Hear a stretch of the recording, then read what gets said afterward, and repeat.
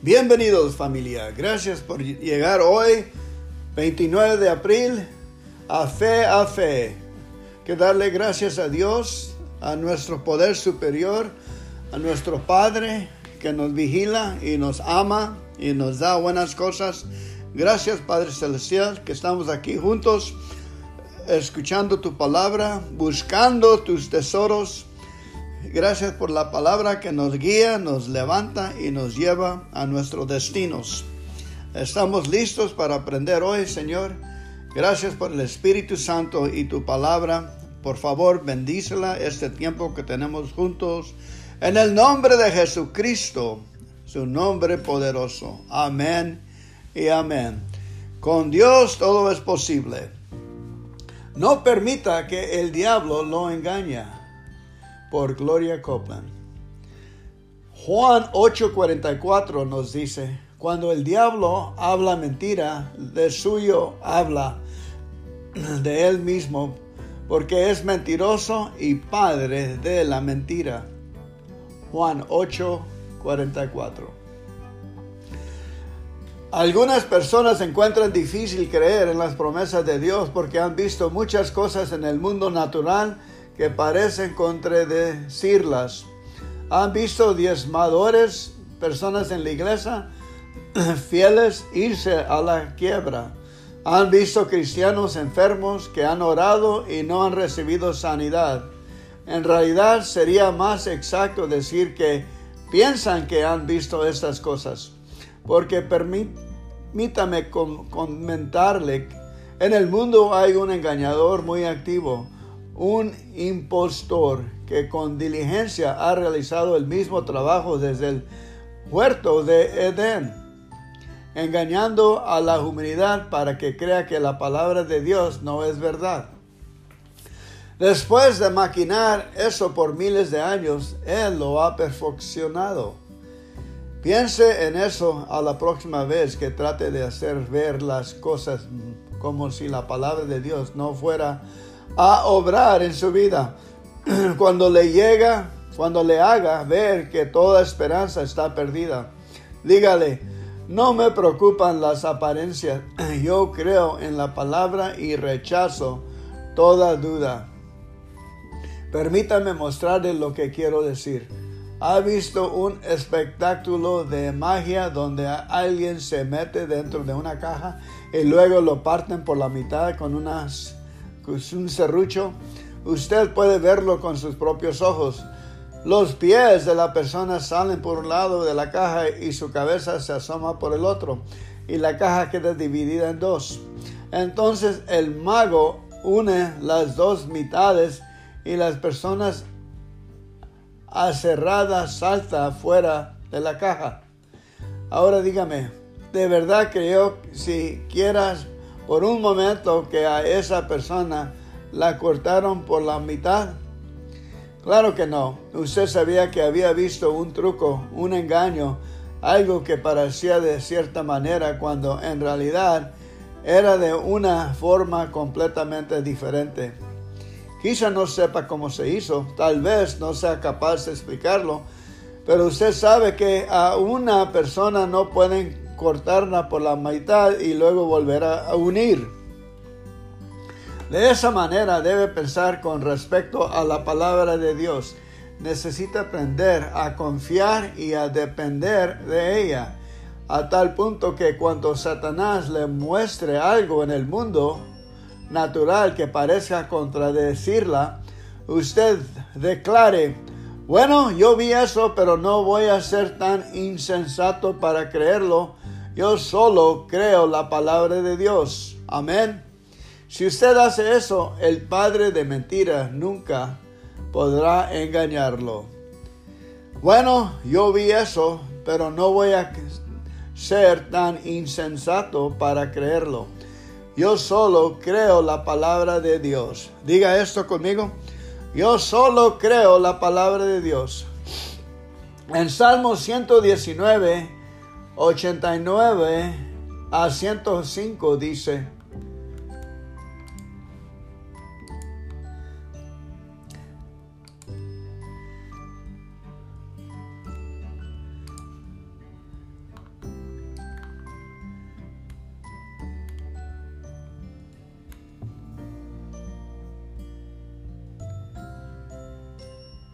Dios mío, tú eres eterno y siempre fiel.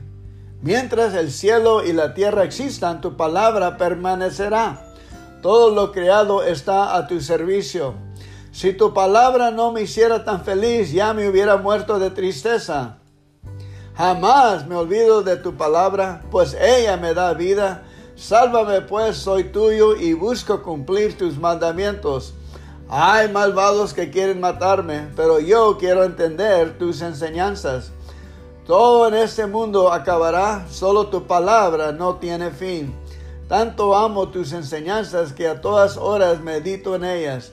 Siempre están conmigo y me hacen aún más sabio en mis enemigos y mis maestros.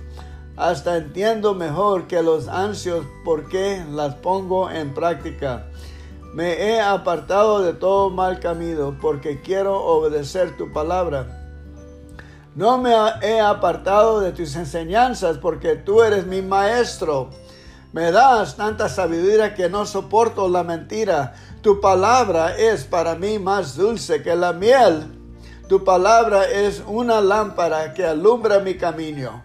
Cumpliré las promesas que te dice obedecer tus justos mandamientos. Amén. Aleluya. Gracias por venir hoy. Vamos a cerrar nuestra junta con el Padre Nuestro. Padre nuestro que estás en el cielo, santificado sea tu nombre. Véngase tu reino. Hágase tu voluntad aquí en la tierra como en el cielo. El pan nuestro de cada día, dánoslos hoy. Y perdónanos por nuestros pecados, así como nosotros perdonamos a nuestros pecadores. Y no nos dejes caer entre malas tentaciones, mas líbranos de todo el mal. Porque tuyo es el reino, el poder y la gloria para siempre, siempre, Señor. Amén. Sigan adelante, mis valientes. Síganle creyendo en la palabra. El diablo es un mentiroso y está derrotado. Nosotros creemos la palabra de Dios y ahí vivimos. Y vivimos fuertes y alegres. Dios los bendiga. Amén.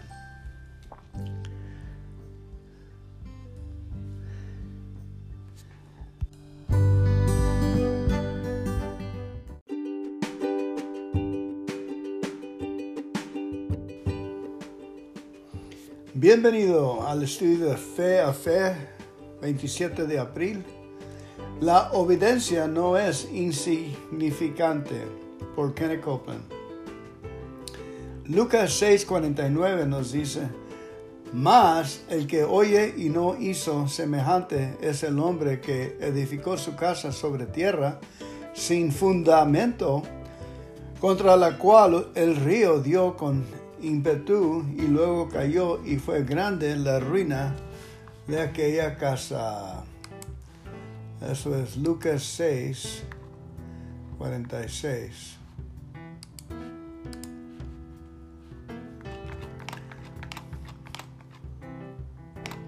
Lucas 6:46 nos dice: Jesús continuó diciendo: ustedes dicen que sois su Señor y dueño, pero no hacen lo que yo les ordeno.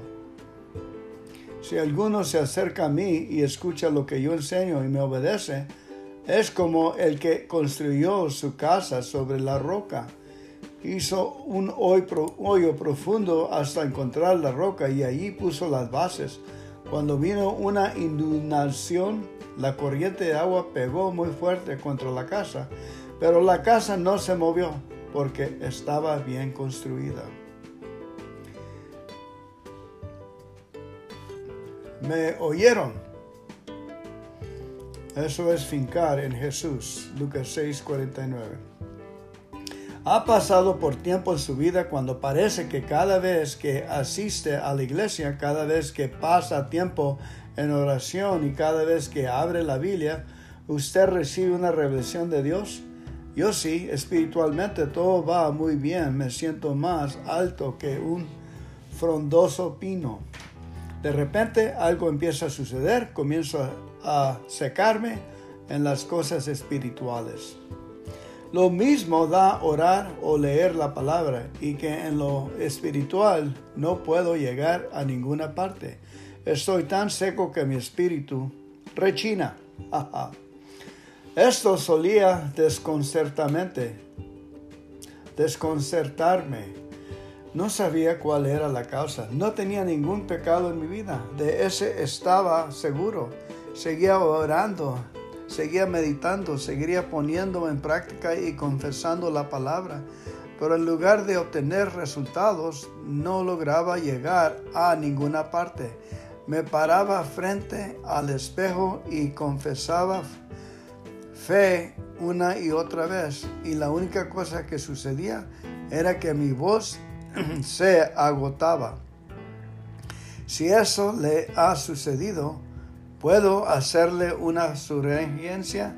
Regrese al pasado y piense en lo último que Dios le pidió que hiciera y usted no lo hizo. Y hágalo. Probablemente no es nada grave, solo una cosa al parecer insignificante.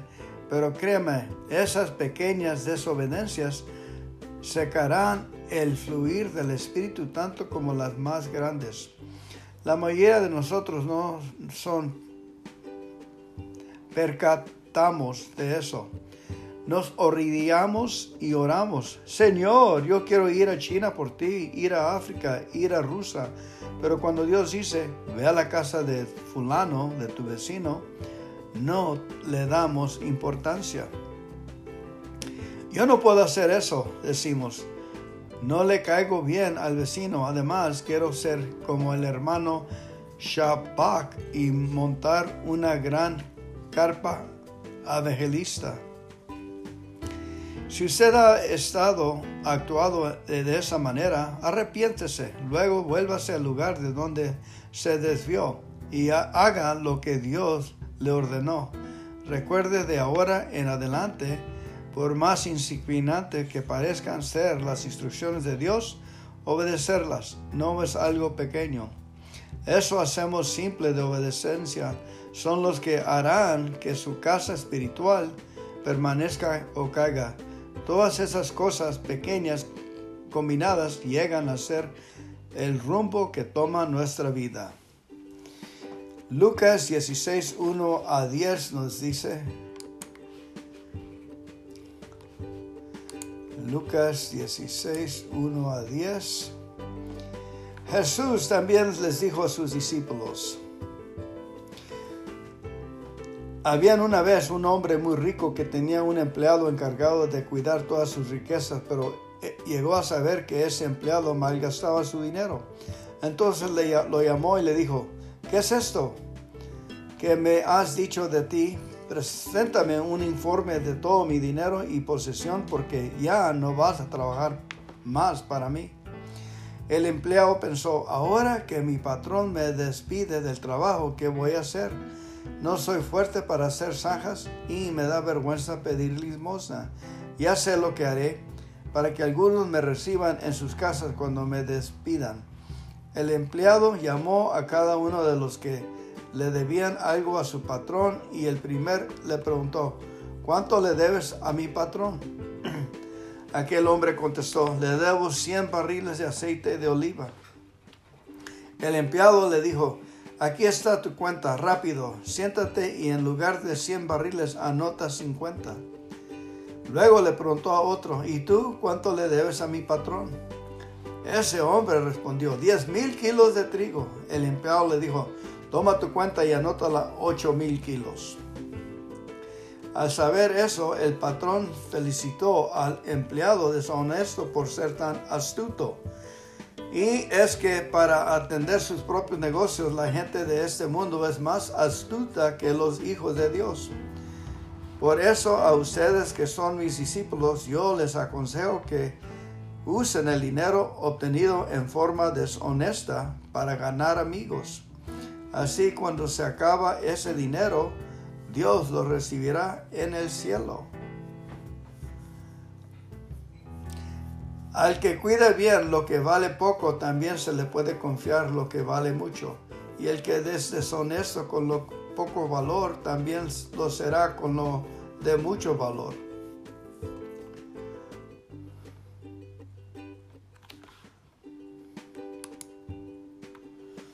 Es interesante, ¿eh?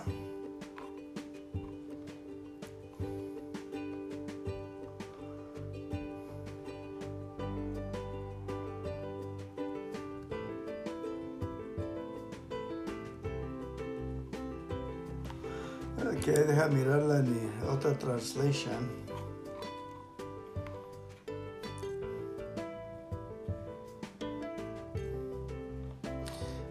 Recibimos más responsabilidades cuando tenemos fe y manejando las cosas chicas bien. Hay que usar el dinero del mundo para demostrar a nuestras amistades con Dios, para ganando amigos y bendiciendo otros. Y luego, si el dinero se hace falta, la generosidad va a abrir puertas para cosas eternas. Qué interesante lo que dice aquí. Parece que se le dice que si le damos a los pobres y ganamos amigos por ser no espléndido, como me decían, pero ser generoso entre la gente, y luego vamos a ganar el cielo, la eternidad. Cuando se acaba el dinero, se acaban estas cosas. Qué interesante, ¿verdad? Yo le ayudo a mi prójimo, le ayudo con las cosas. Y luego yo me estoy haciendo bien para entrar al cielo. Es lo que demuestra esto. En español dice: por eso ustedes que son mis discípulos, yo les aconsejo que usen el dinero obtenido en forma deshonesta para ganar amigos. Así cuando se les acabe ese dinero, Dios lo recibirá en el cielo. Interesante, ¿ah?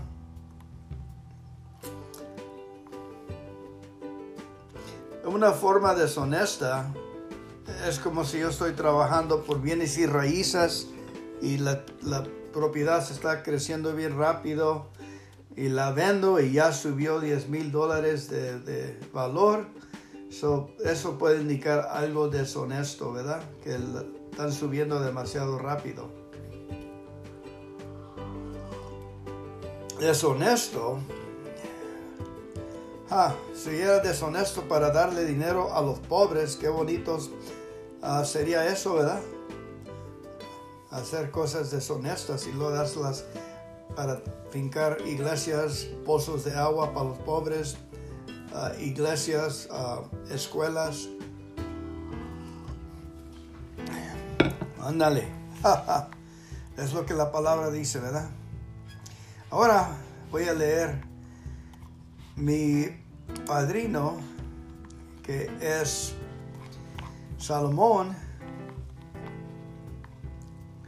Proverbios 27, uno de mis favoritos proverbios. No presumas hoy de lo que piensas hacer mañana. No te presumas hoy o jactes de lo que piensas hacer mañana. Nadie sabe lo que traerá el futuro. Es más mejor alabar a Jesús, darle gracias a Él si tienes fuerzas adicionales después del trabajo. Presúmate con el Señor, dale gracias a Él que en las manos de mañana Él va a hacer lo mejor para nosotros. Nos va a abrir oportunidades. No presumas de ti mismo, deja que te alaben los demás. No presumas de ti mismo. Las piedras son pesadas y la arena también, pero aún más pesado es el enojo del necio. El enojo es cruel, la ira es destructiva y la envidia es incontrolable. Si estás contaminado con estas cosas, te digo, hermano, dele gracias a Dios por lo cruel que eres. Dale gracias a Dios por tu ira destructiva. Dale gracias a Dios por la envidia y lo incontrolable que eres. En esa forma vas a rescatar lo bueno que te queda. Y vamos a parar de abrir una zanja para el infierno. Hay que dar gracias por las cosas malas y separa. ¿Quién de veras te ama, te reprenderá abiertamente? Más te quiere tu amigo cuando te hiere que tu amigo cuando te besa. más te quiere tu amigo cuando te hiere. Cuando no se tiene hambre, hasta la miel empalaga. Cuando se tiene hambre, hasta lo amargo sabe dulce. Estar lejos de la patria es andar como un pájaro sin nido. Con un buen perfume se alegra el corazón, con la dulzura de la amistad se vuelve a la vida. Nunca les falles a los amigos, sean tuyos o de tu padre. Nunca lleves tus problemas a la casa de tu hermano. Más vale amigo cercano que pariente lejano. Querido joven, hazme feliz actuando con sabiduría, para taparles la boca a los que quieren humillarme. Prever el peligro y evitarlo es actuar con inteligencia. Hay que ser muy tonto para no preverlo ni evitarlo. El que se compromete a pagar las deudas de un desconocido y se enrede con una mujer infiel, perderá todo lo que tenga.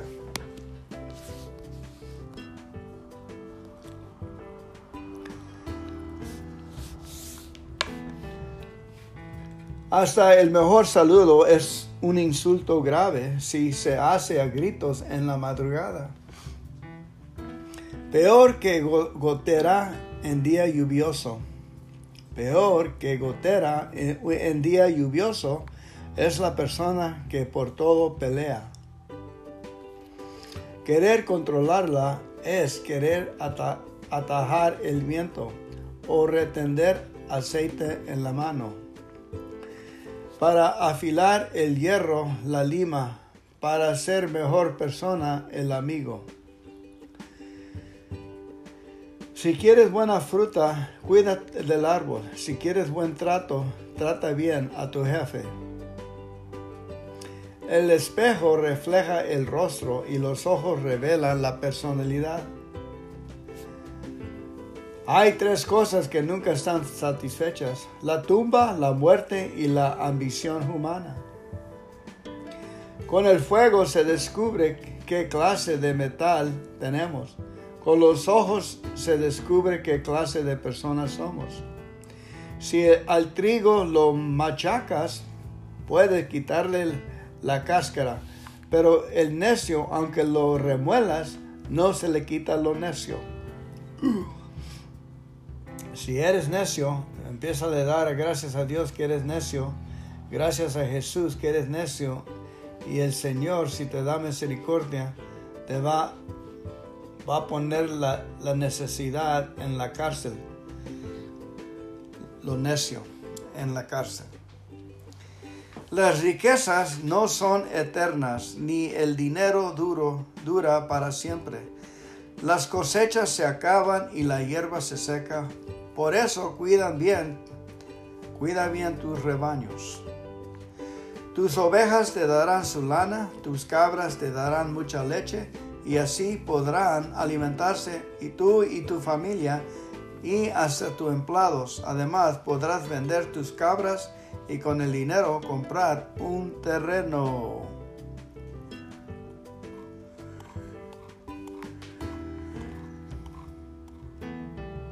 Gracias por escuchar hoy. Dios los bendiga, familia. Gracias por el estudio. Bienvenido hoy.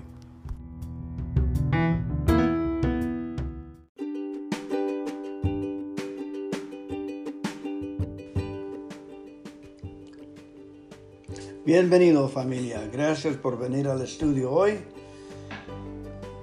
El 26 de abril. Permanezcan firmes en la paciencia. Nuestro estudio hoy nos viene por medio de Fe a Fe por Kenny Copeland Ministries, representando Gloria Copeland. Vamos a orar. Gracias, Padre, por tu presencia. Pedimos tu presencia, tu amistad.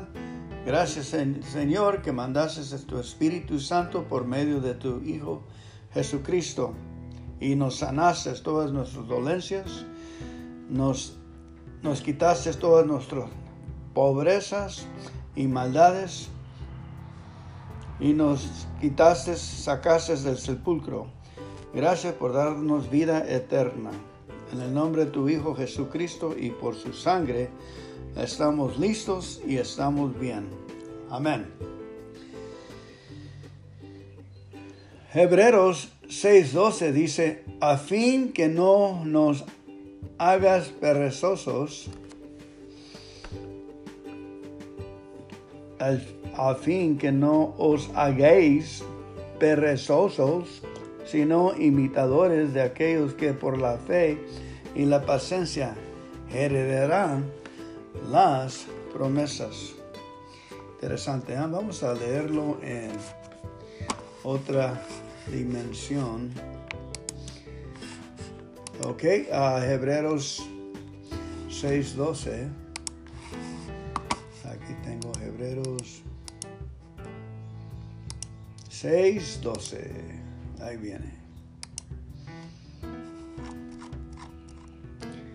Nos dice, no queremos que se vuelvan perezosos o flojos, más bien sin dudar ni un instante sigan el ejemplo de los que confían en Dios, porque así recibirán lo que Dios les ha prometido. Amén. Eso es fácil. Tenemos muchos ejemplos de seguir. Nuestros instructores en la pantalla, que amamos y los conocemos bien y creemos. Nos dice, ustedes han estado viviendo por la fe, o nosotros estamos viviendo por la fe y hemos estado confiando en que Dios suplirá lo que necesitamos. Pero, ¿qué hace cuando las respuestas parecen tarde y siente el deseo de darse por vencido? Sea paciente, siga dándole gracias a Dios. En estos días no se habla mucho acerca de la paciencia, pero cuando se trata de recibir de Dios es tan importante como la fe. La paciencia hará la diferencia entre el éxito y el fracaso. La paciencia ciñe y sostiene la fe hasta que el resultado se manifiesta. La paciencia ciñe. Después de que nosotros hemos meditado en las promesas de Dios y la tenemos en el Espíritu, la paciencia nos animará a permanecer firme. La paciencia es poder. Esta tiene el valor de rechazar las mentiras de Satanás, la cual dice que la palabra de nada le servirá. La paciencia sabe que la palabra de Dios nunca ha fallado. La paciencia no se retirará atemorizada, sino que permanecerá firme en fe hasta que reciba la respuesta. Cuando los resultados de su fe parezcan retardarse, cuando los resultados de nuestra fe parezcan tarde, no nos demos por vencidos. Hay que continuar pacientemente dándole prioridad a la palabra de Dios en nuestras vidas. Y podemos estar seguros de que recibir la promesa de Dios. Amén. Adicional escritura es Hebreos 10, 32 a 39. Y ahí dice 32 a 39. Recuerden todas las dificultades y los sufrimientos por los que ustedes pasaron al principio cuando aceptaron la buena noticia. A pesar de eso, nunca dejaron de confiar. A muchos de ustedes, sus enemigos, los insultaron y los maltrataron delante de la gente. Y en otras ocasiones ustedes sufrieron con quienes eran tratados así. También tuvieron ustedes compasión de los que estaban en la cárcel y con alegría dejaron que las autoridades les quitaran sus pertenencias porque sabían que en el cielo tienen algo mucho mejor y más duradero. Por eso no dejen de confiar en Dios, porque sólo así recibirán un gran premio. Sean fuertes y por ningún motivo dejen de confiar en Él cuando estén sufriendo, para que así puedan hacer lo que Dios quiere y reciban lo que Él les ha prometido. Pues Dios dice en la Biblia: muy pronto llegará al que tiene que venir, ya no tarda. Los que son fieles en todo y confían en mí vivirán para siempre. Pero si dejan de ser fieles, no estaré contentos con ellos. Gracias a Dios, nosotros no somos de los que dejan de ser fieles y acaban siendo castigados, sino que somos de los que reciben la salvación por confiar en Dios. Amén, amén. Increíble la palabra de Dios, ¿eh? Hoy 26 vamos a leer unos pocos salmos para que nuestra fe sea activada. Empezando con el 26 de hoy. Dice: Dios mío, declárame inocente. Increíble, el título del Salmo 26, familia, se llama Siempre te seré fiel. El himno de David. Siempre te seré fiel. Dios mío, declárame inocente, pues vivo una vida honrada y en ti confío ciegamente. Dime si te agrada lo que pienso y lo que siento. Yo siempre recuerdo tu amor y por eso te soy fiel. No me junto con gente tramposa ni ando con gente mala y perversa. No soporto cerca de mí a gente que no es sincera. Dios mío, yo no he hecho nada malo, por eso me acerco a tu altar para cantarte a voz en cuello mis himnos de alabanza y hablar de tus grandes hechos. Dios mío, yo amo el templo donde vives, donde se hace presente tu grandeza. No me dejes morir entre gente pecadora, no me quites la vida junto con gente asesina, gente que tiene en sus manos el dinero que ha ganado con engaños. Dios mío, yo quiero seguir siendo honrado. Ten compasión de mí y sálvame. Así me mantendré fiel a ti y con todo tu pueblo te alabaré. Bonito, bonito, suave, ¿eh? Ahora, esa es la forma de cuando la paciencia, usted está en la paciencia, ha de leer Primera de Juan 1-5 diario, con la paciencia. Yo leí esto un año y eliminó toda mi deuda, todas las cartas de crédito, todo lo que debía fue pagado y ahora tengo toda esa cantidad en plata y ahora no la necesito.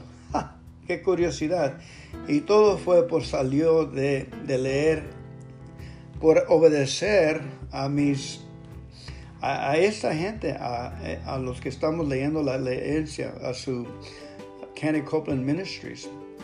El señor Kenneth me dijo en la pantalla que si tienes dificultades financieras, lee Primera Juan 1-5 diario en alta voz.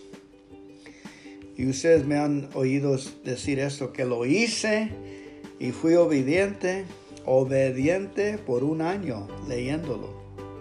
Y luego llegó el tiempo que miré de que mis deudas eran como arena en mi mano, arena, y simple la soplé y las deudas se fueron. Y Jesús pagó todo. Jesús Cristo pagó todo. Todo fue eliminado. Corrieron mis deudas de mí. Pues es duro creer, ¿verdad? Pero es cierto, familia. Yo vendía periódicos en la Revolución en Tijuana de 5 años, 4 años. Y nopales puerta a puerta antes de poder ir a la escuela para que mis hermanos tengan pan y leche cuando llegaran del trabajo, de la escuela. Estoy diciendo la verdad. Pónganle acción, si se puede, anímense. Mira, ahorita se los voy a leer y van a llegar como 20 minutos, 15 minutos de su tiempo. Hagan como yo estoy haciendo para tener los resultados que otros me enseñando cómo tener los resultados. Es que el amor de Dios se finca en nuestros corazones con esta palabra, y las riquezas y la salud y el entusiasmo sigue el amor de Dios. No hay otra. Donde hay Dios, hay amor. Donde hay amor, no hay necesidad. Hay que tener sacrificios y aprender la lección. Es una de las cosas más duras que nosotros hacemos. No somos bebés, somos adultos y tenemos que experimentar con estos dichos y actuar en acción en fe. Ahora está la oportunidad en nuestras manos. Ahí va. Primero de Juan, capítulo 1, la palabra de vida. Esta carta habla de la palabra de vida, la cual ya existía desde antes de que Dios creara el mundo. La escribimos para contarles lo que hemos visto y oído acerca de ella, para que juntos podamos alegrarnos completamente. Así ustedes se mantendrán unidos a nosotros como nosotros nos mantenemos unidos a Dios el Padre y a su Hijo Jesucristo. La palabra de vida es Jesucristo, que es quien da la vida verdadera, la vida eterna. Jesucristo estaba con Dios el Padre, pero vino a nosotros y nosotros sus discípulos lo vimos con nuestros propios ojos. Lo escuchamos hablar y hasta pudimos tocarlo. Jesucristo nos enseñó que Dios es luz y que donde Dios está no hay oscuridad. Ese es el mensaje que ahora les anunciamos. Si decimos que somos amigos de Dios y al mismo tiempo vivimos pecando, entonces resultamos ser unos mentirosos que no obedecen a Dios. Pero si vivimos en la luz, así como Dios vive en la luz, nos mantendremos unidos como hermanos y Dios perdonará nuestros pecados por medio de la sangre de su Hijo Jesús. Si decimos que no hemos pecado, nos engañamos a nosotros mismos y no decimos la verdad. Pero si reconocemos ante Dios que hemos pecado, podemos estar seguros de que Él, que es justo, nos perdonará y limpiará de toda maldad. Si decimos que nunca hemos hecho lo malo, hacemos que Dios parezca como un mentiroso y no hemos aceptado el mensaje que Él nos ha dado. Juan 2. Jesucristo, nuestro Señor, defensor. Yo los quiero a ustedes, como a hijos, por eso les escribo esta carta. Yo los quiero a ustedes como hijos, dice Juan. Por eso les escribo esta carta, para que no pequen.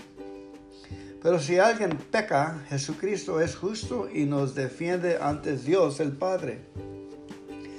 Dios perdona nuestros pecados y los de todo el mundo, porque Cristo se ofreció voluntariamente para morir por nosotros. Nosotros sabemos que conocemos a Dios porque obedecemos sus mandamientos.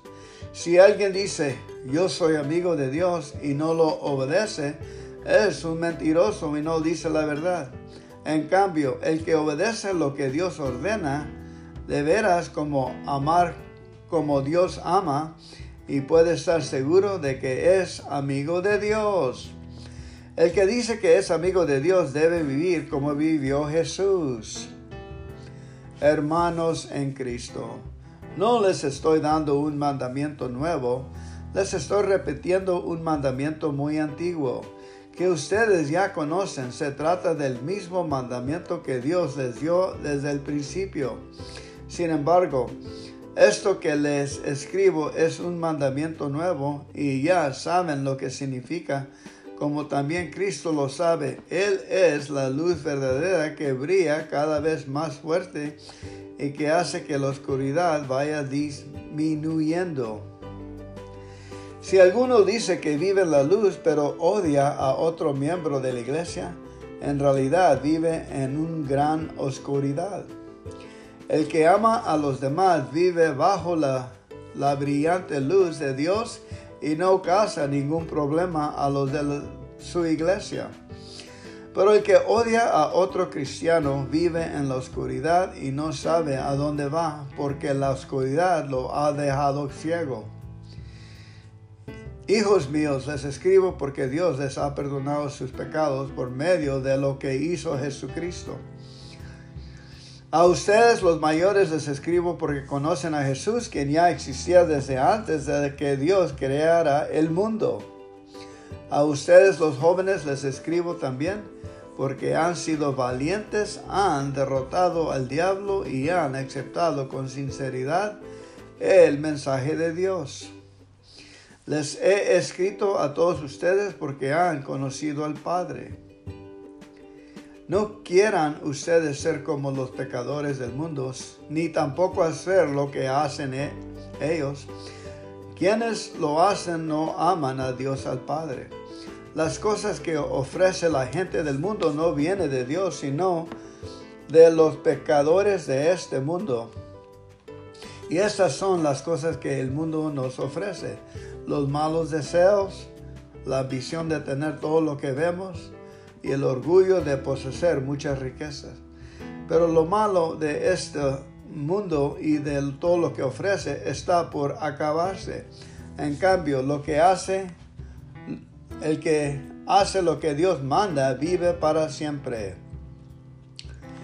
Hijos míos, ya estamos viviendo los últimos días y el mundo pronto se acabará. Ustedes han escuchado que antes del fin vendrá el enemigo de Cristo. Pues bien, yo quiero decirles que ya han aparecido muchos enemigos de Cristo y por eso sabemos que estamos en los últimos días. Estos enemigos de Cristo se reunían con nosotros, pero en realidad no eran de nuestro grupo. Si hubieran sido de nuestro grupo, se hubieran quedado con nosotros. Pero se apartaron del grupo para mostrar claramente que no son todos los que se reúnen con nosotros son de los nuestros. Cristo, el Hijo de Dios, los ha apartado a ustedes del mundo y les ha dado el Espíritu Santo. Y todos ustedes conocen la verdad. Por eso les escribo, porque sé que ustedes conocen la verdad y saben que quien la conoce no puede mentir. Entonces, ¿quién miente? Pues el que dice que Jesús no es el Mesías. Ese es el enemigo de Cristo, pues rechaza tanto a Dios el Padre como a Jesús el Hijo. Cualquier que rechaza al Hijo también rechaza al Padre, y si alguien acepta al Hijo también acepta al Padre. Por eso no dejen de hacer ustedes lo que se les enseñó desde el principio. Si continúan haciendo, entonces vivirán siempre unidos al Hijo y al Padre, pues Cristo nos ha prometido la vida eterna. Les estoy escribiendo para advertirles sobre algunos que quieren engañarlos. Pero ustedes tienen el Espíritu Santo que Cristo puso en ustedes.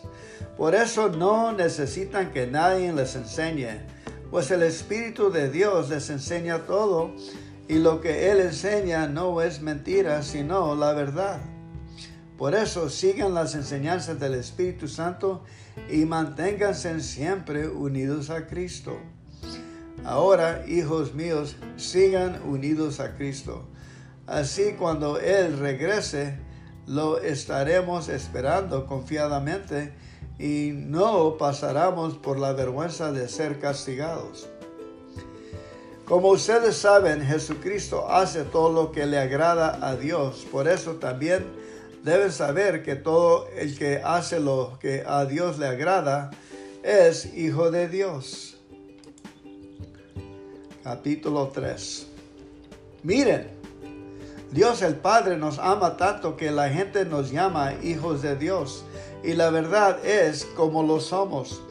Por eso los pecadores de este mundo no nos conocen, porque tampoco han conocido a Dios.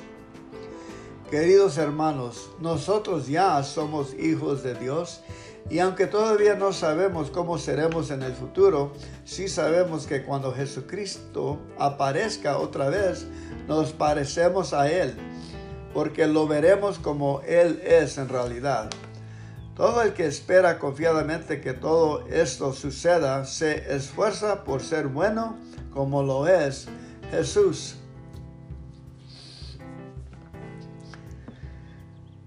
Todo el que peca desobedece la ley de Dios, porque el pecado consiste en desobedecer a Dios. Como ustedes saben, Jesucristo vino al mundo para quitar los pecados del mundo. Jesucristo no peca ni puede pecar. Por eso cualquiera que sea amigo de Jesucristo y quiere mantenerse unido a Él, no puede seguir pecando. El que peca no conoce a Jesucristo ni lo entiende.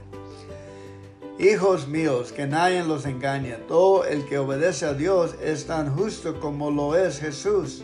Pero el que siempre hace lo malo es amigo del diablo, porque el diablo ha estado pecando desde el día en que Dios creó el mundo. Por esta razón vino el Hijo de Dios al mundo para destruir todo lo que hace el diablo.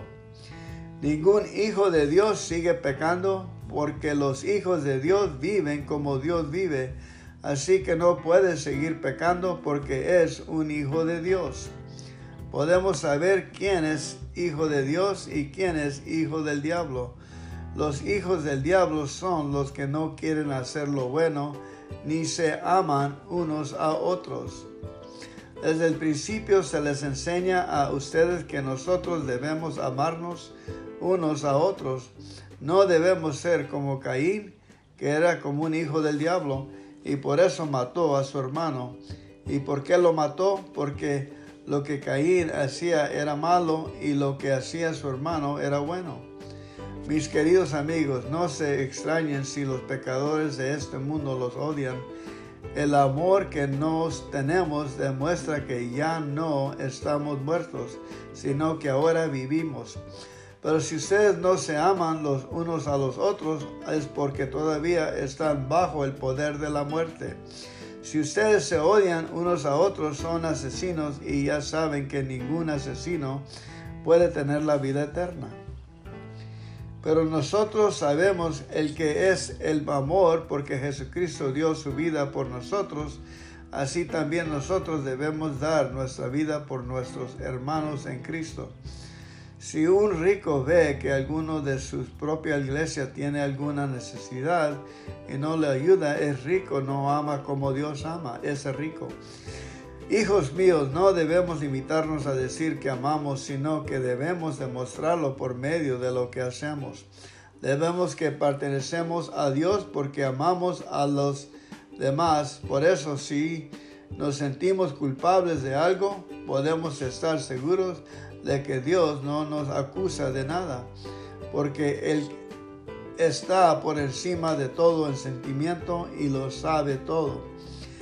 Amados míos, si estamos bien con Dios, podemos presentarnos ante Él con toda confianza y nos dará lo que pidamos, porque obedecemos sus mandamientos y hacemos lo que a Él le agrada.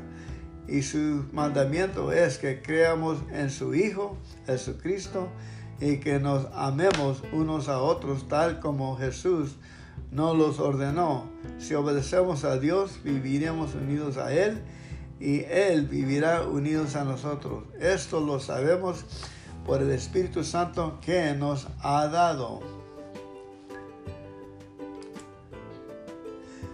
Juan capítulo 4. Queridos hermanos, no les crean a todos los que dicen que tienen el Espíritu de Dios. Póngalos a prueba para ver si son los que dicen ser, porque el mundo está lleno de falsos profetas. Ustedes pueden saber que una persona tiene el Espíritu de Dios si reconoce que Jesucristo vino al mundo como verdadero hombre. Pero si dice que esto no es cierto, es porque no tiene el Espíritu de Dios. Al contrario, tiene el espíritu del enemigo de Cristo. Ustedes ya sabían que este espíritu tenía que venir y quiero decirles que ya ha llegado al mundo. Hijos míos, ustedes son de Dios y ya han vencido a esos falsos profetas, pues Él permanece unido a ustedes y es más poderoso que su enemigo. Ellos son unos pecadores y los demás pecadores de este mundo les hace caso, porque hablan de las mismas cosas. Pero nosotros pertenecemos a Dios y podemos saber quién tiene el espíritu que dice la verdad y quién tiene el espíritu del engaño. El que es de Dios nos hace caso, pero el que no es de Dios nos ignora. Amados hijos míos, debemos amarnos unos a otros porque el amor viene de Dios. Todo el que ama es hijo de Dios y conoce a Dios. El que no ama no conoce a Dios porque Dios es amor. Dios nos dio muestra de su amor al enviar al mundo a Jesús. Dios nos dio muestras de su amor al enviar al mundo a Jesús, su único Hijo, para que por medio de Él todos nosotros tengamos vida eterna. El verdadero amor no consiste en que nosotros hayamos amado a Dios, sino que Él nos amó y envió a su Hijo para que nosotros fuéramos perdonados por medio de su sacrificio. Hijos míos, si Dios nos ha amado así, nosotros también debemos amarnos los unos a los otros. Nadie ha visto nunca a Dios, pero si nos amamos unos a otros, Dios vive en nosotros y también su amor estará en nosotros. Sabemos que estamos íntimamente unidos a Dios porque Él nos ha dado su Espíritu. Nosotros mismos lo hemos visto y lo decimos sin miedo. El Padre envió a su Hijo para salvar a todo el mundo. Si alguien reconoce que Jesucristo es el Hijo de Dios, queda íntimamente unido a Dios, como si fuera una sola persona con Él. Sabemos y creemos que Dios nos ama porque Dios es amor. Cualquier que ama a sus hermanos está íntimamente unido a Dios. Si en verdad amamos a los hermanos y si vivimos como Jesucristo vivió en este mundo, no tendremos por qué tener miedo cuando Jesús venga para juzgar a todo el mundo. Las personas que ama no tienen miedo. Donde hay amor, no hay temor. Al contrario, el verdadero amor quita el miedo. Si alguien tiene miedo de que Dios lo castigue, es porque no ha aprendido a amar. Nosotros amamos a nuestros hermanos porque Dios nos amó primero. Si decimos que amamos a Dios y al mismo tiempo nos odiamos unos a otros, somos unos mentirosos. Porque si no amamos al hermano a quien podemos ver, mucho menos podemos amar a Dios a quien no podemos ver. Y Jesucristo nos dice este mandamiento: aman a Dios y amen unos a otros. Amén. Capítulo 5. Confianza victoriosa. Si creemos que Jesús es el Mesías, en verdad seremos hijos de Dios. Y recordemos que si amamos al Padre, también debemos amar a los hijos de ese mismo Padre. Y sabemos que amamos a Dios y obedecemos sus mandamientos. Cuando también amamos a los hijos de Dios, nosotros demostramos que amamos a Dios cuando obedecemos sus mandamientos, y obedecerlos no es difícil. En realidad, todo el que es hijo de Dios vence lo malo de este mundo, y todo el que confía en Jesucristo obtiene la victoria. El que cree que Jesús es hijo de Dios vence al mundo y a su maldad. Cuando Jesucristo vino a este mundo, fue bautizado en agua y al morir derramó su sangre. El Espíritu de Dios es testigo de esto, y todo lo que el Espíritu dice es verdad. Son tres los que nos enseñan que esto es verdad: el Espíritu de Dios, el agua del bautismo y la sangre de Jesús derramó al morir en la cruz. Y los tres dicen lo mismo. Nosotros volaremos lo que dice la gente, pero volaremos más lo que dice Dios, porque nos habla acerca de sus hijos. Confiar en el Hijo de Dios es creer en lo que Dios ha dicho.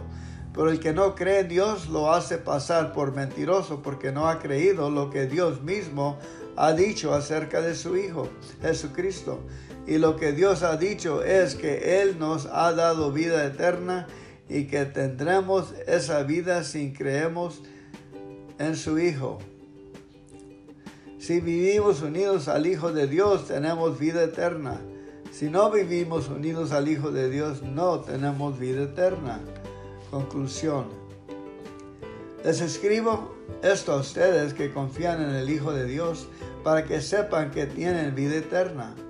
Confiamos en Dios, pues sabemos que Él nos oye si le pedimos algo que a Él le agrada. Así como sabemos que Él oye nuestras oraciones también, obedecemos que ya nos ha dado que le hemos pedido. Si alguno ve que un hermano de la iglesia comete un pecado que no lleva a la muerte, debe orar por ese hermano para que Dios le dé vida. Pero debe tratarse de un pecado que no lleve a la muerte, porque hay pecados que llevan a la muerte, y quiero decirle que no se debe orar por quienes los cometen. Todo tipo de maldad es pecado, pero no todo pecado lleva a la muerte. Sabemos que los hijos de Dios no pecan porque Jesucristo, el Hijo de Dios, los cuida y el diablo no puede hacerles daño. Sabemos que somos de Dios y que el resto de la gente en el mundo está dominada por el diablo. Y también sabemos que el Hijo de Dios ha venido y que nos ha dado la capacidad de conocer a Dios verdadero. Nosotros vivimos unidos a su Hijo, Jesucristo. Él es el Dios verdadero que da la vida eterna. Cuidado, hijos míos, no obedezcan a los dioses falsos. Amén y amén. Dios los bendiga, familia.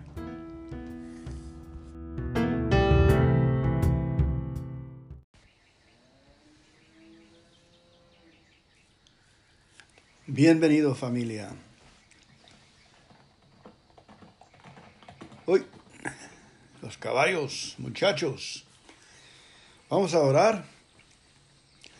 Padre Celestial, te damos gracias por mandar a tu Hijo Jesús, que murió en la cruz. Gracias por el pan de vida que es Jesucristo. ¿Qué es el trabajo que nos preguntaste para hacer por medio de Jesús? Que conozcamos y sepamos quién Jesús es. Gracias, Jesucristo, por el pan de vida. Gracias, Padre Celestial, que mandaste el pan de vida que es Jesús. Y gracias, Señor, por el cuerpo de Jesús que fue entregado por nosotros. Y gracias por la sangre y lo maltratado que le pasó a Jesús. Gracias por darnos esta mañana nuestro pan diario, que es Jesucristo. Y recibimos su sangre, la sangre de Cristo Jesús, que significa que estamos limpios de corazón. Nos arrepentimos de toda maldad, todo pensamiento. Perdónanos. Hazlo de nuevo hoy para entender y obtener tu Santa Escritura en nuestros corazones. Gracias por esa sangre de Jesucristo. Gracias por tu amor que nos mandaste parte de Jesús. Gracias por la bendición sobre bendición por parte de Jesús. Gracias, Señor, que nos diste tu palabra. Amén. Y nos llenaste del Espíritu Santo. Gracias que Jesús nos dio su amor. En el principio ya existía la palabra, y aquel que es la palabra estaba con Dios y era Dios. Él estaba en el principio con Dios. Por medio de él, Dios hizo todas las cosas. Nada de lo que existe fue hecho sin él. En él estaba la vida, y la vida era la luz de la humanidad. Esta luz brilla en las tinieblas, las oscuridades, y las oscuridades no han podido apagarla. Había un hombre llamado Juan, quien Dios envió como testigo para que diera testimonio de la luz y para que todos creyeran por lo que él decía.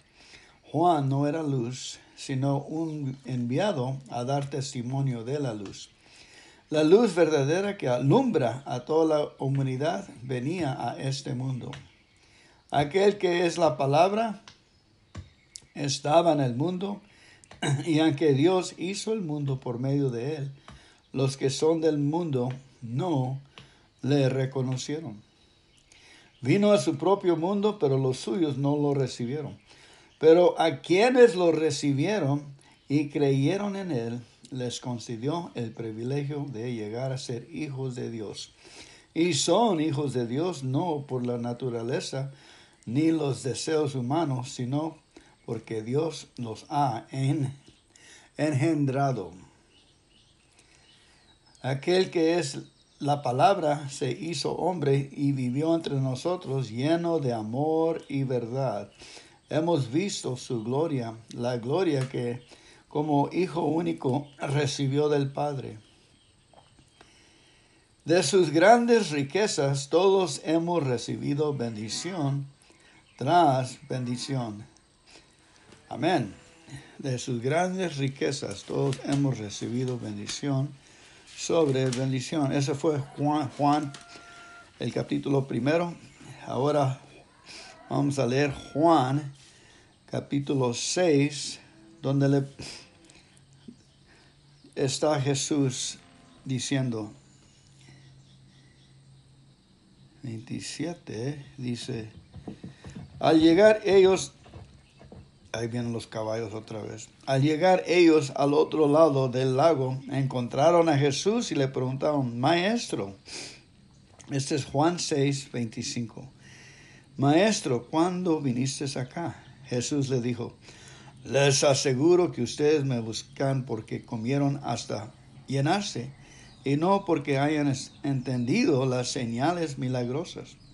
No trabajen por la comida que se acaba, sino por la comida que permanece y que les da vida eterna.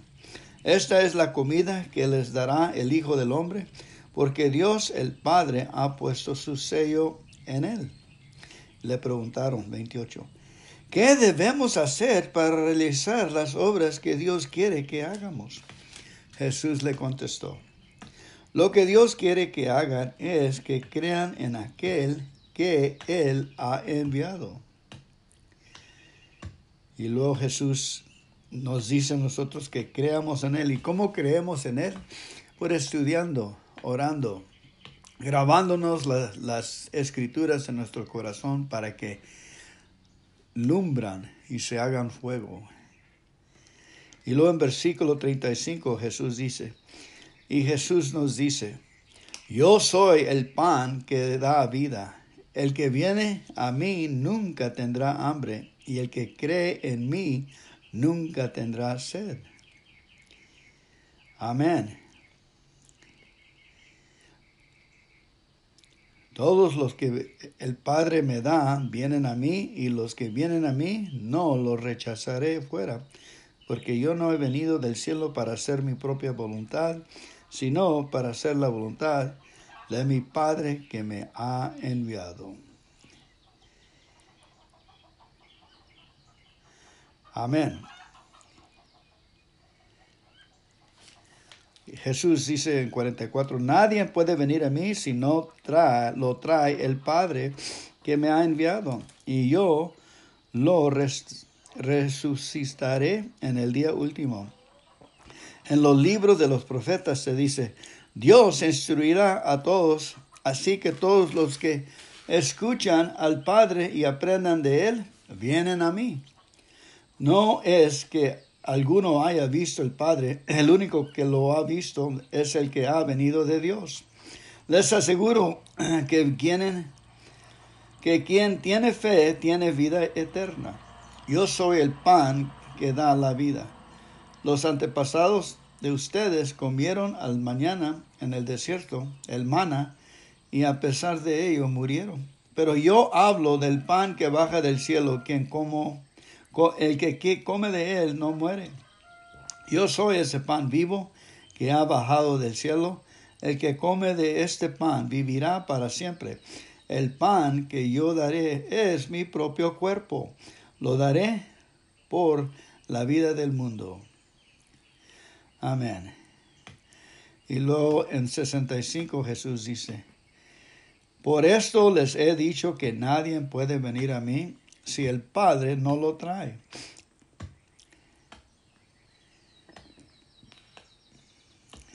Jesús contestó en 70, ¿no los he escogido yo a ustedes, 12?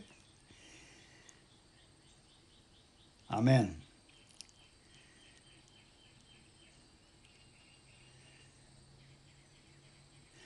Dice Jesús en 63, el Espíritu es el que da vida, el cuerpo no aprovecha, y las cosas que yo les he dicho son espíritu y vida.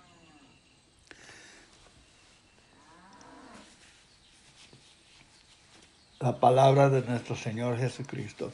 Gracias por venir hoy. Vamos a empezar nuestro estudio bíblico de hoy, abril 25, por Kenneth Copeland. Ya ha empezado a llover. Joel 2:23 nos dice, vosotros también, hijos de Sión, alegraos y gozaos en Jehová, vuestro Dios, porque os ha dado la primera lluvia a su tiempo y hará descender sobre vosotros lluvia temprana y tardía como al principio. Joel 2:23. Deja leerla en esta Biblia que tengo aquí, que es más moderna que la que estoy leyendo. 23 dice, alégrense ustedes, habitantes de Sión, alégrense en el Señor su Dios. Él les ha dado las lluvias en el momento oportuno, las lluvias de invierno y de primavera, tal como antes lo hacía. Me gusta esta Biblia. Esa fue regalada, me la regaló la suegra a mí. Dios habla hoy. La Biblia con Deuterocónicos, versión popular. Traducción directa de los textos originales, hebreo, arameo y griego. Ahí le va. Ahorita que estamos acá en el rancho, los caballos, las vacas, todos están despiertando.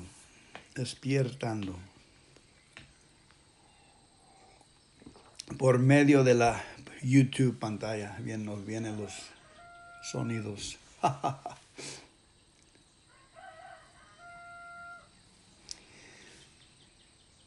Se avecina una inundación espiritual. Dios lo ha prometido. Él nos ha prometido un derramamiento del poder del Espíritu Santo que produciría la cosecha más grande de almas que jamás se haya visto. Como creyentes, por años lo hemos leído en la palabra y escuchado desde los púlpitos. Por tanto tiempo hemos observado el cielo esperando que suceda. que ya tenemos calambres en nuestros cuellos espirituales, hemos tenido esta imagen mental de Dios derramando su espíritu desde su enorme cántaro celestial encima de nosotros. Pero, ¿sabe qué? Hemos estado mirando en la dirección equivocada. Los cantores que Dios usará para verte, su poder están aquí en la tierra. Jesús lo explicó así en Juan 7:38. El que cree en mí, como dice la Escritura, de su interior correrán ríos de agua viva. El derramamiento del tiempo final que hemos estado esperando va a estar compuesto de aguas vivas que amanarán de los creyentes. El Espíritu Santo dentro de nosotros será la fuente de todas las señales, maravillas y milagrosas que los profetas anunciaron. Cuando comencemos a orar con fervor, la oración de intercesión y derramamiento de ese poder comenzará a fluir. En Zacarías 10:1 leemos: pedí a Jehová lluvia en la estación tardía. Jehová hará relámpagos y os dará lluvia abundante y hierba verde en el campo a cada uno. Nuestras oraciones intercesoras son las que liberan el gran derramamiento del Espíritu de Dios. Al comenzar a unirnos y clamar a Dios, los ríos de agua viva en cada uno de nosotros se unirán y llegarán a ser una inundación de poder espiritual en la tierra. Así que pida y ore por una fuerte inundación del Espíritu Santo. Interceda por el derramamiento. Haga de este diluvio de poder espiritual una prioridad en su vida de oración. Gloria a Dios, ya empezó a llover. La escritura adicional es Joel 2, 23 a 32. Ahí va, 23. Ustedes, habitantes de Jerusalén, hagan fiestas en honor de nuestro Dios en el momento justo. Dios nos enviará la lluvia como lo hacía en tiempos pasados.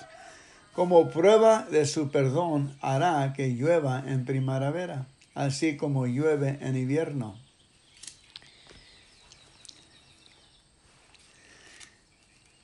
Habrá una buena cosecha de trigo y gran abundancia de vino y aceite. Yo les compensaré a ustedes los años que perdieron a causa de la plaga de langostas, de ese ejército destructor que envíe contra ustedes. Ustedes comerán hasta quedar satisfechos y alabarán al Señor su Dios, pues yo hice por ustedes grandes maravillas. Nunca más quedaré mi pueblo cubierto de vergüenza. Y ustedes, israelitas, habrán de reconocer que yo, el Señor, estoy con ustedes, que yo soy su Dios y nadie más. Nunca más quedaré mi pueblo cubierto de vergüenza. Después de estas cosas derramaré mi espíritu sobre toda la humanidad. Los hijos y hijas de ustedes hablarán de mi parte, los viejos tendrán sueños y los jóvenes visiones. También sobre siervos y siervas derramaré mi espíritu en aquellos días. Mostraré en el cielo grandes maravillas, y sangre, fuego y nubes de humo en la tierra. El sol se volverá oscuridad y la luna como sangre, antes que llegue el día del Señor, día grande y terrible. Pero todos los que invoquen el nombre del Señor lograrán a salvarse de la muerte, pues en el monte de Sión y Jerusalén estará la salvación, tal como el Señor la ha prometido. Amén y amén. La salvación que el Señor ha prometido. Hoy, Salmos 25 nos dice: Mi Señor y Dios, a ti dirijo mis ruegos, porque en ti confío. No me hagas pasar vergüenza, no permitas que mis enemigos se burlen de mí. Tampoco dejes que pasen vergüenza los que en ti confían. La vergüenza deben pasarla los que traicionan a otros. Dios mío, enséñame a vivir como tú siempre has querido.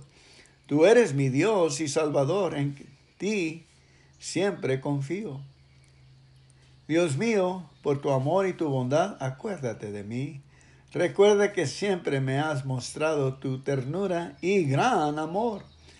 Pero olvídate de los pecados que cometí cuando era joven.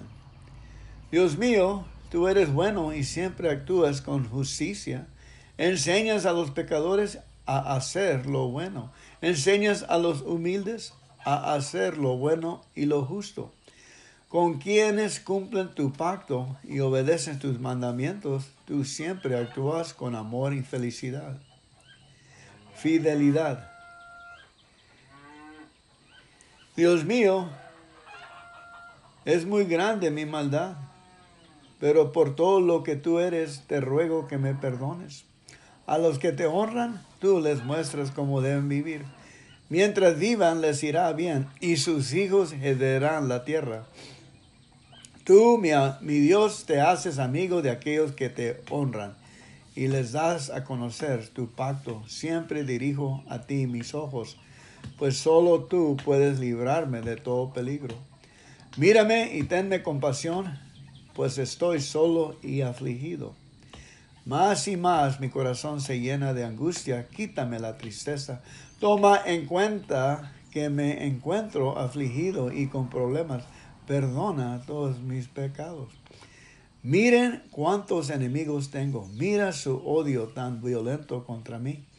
Líbrame de ellos, no me hagas pasar vergüenza, no dejes que me maten, porque en ti busco refugio. En ti he puesto mi confianza, mi honradez y mi inocencia me harán salir victorioso. Salva a tu pueblo, Dios mío. Mira la angustia de Israel. Amén. Acuérdense nos acordamos de que Jesús nos dijo cuando esto nos está pasando a nosotros, que hay que regocijar, dar gracias y cantar y estar júbilo, porque eso le hicieron a los profetas, y grande es nuestra recompensa cuando alguien nos está tratando en esta forma. Es donde vivimos hoy. Hay que dar gracias que cuando hablan de nosotros, cuando nos insultan, nos roban, nos maltratan, hay que gritar y dar júbilo y dar gracias a Dios. Ándale, hay que hacerlo ahorita.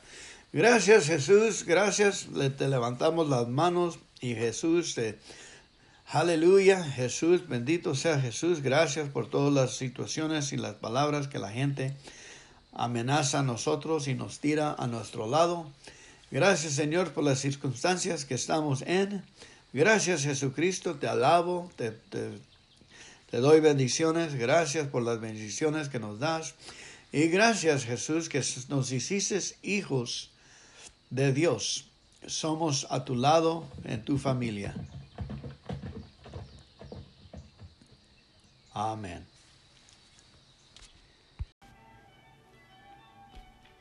Bienvenidos, familia. Vamos a orar, a empezar con el Padre Nuestro.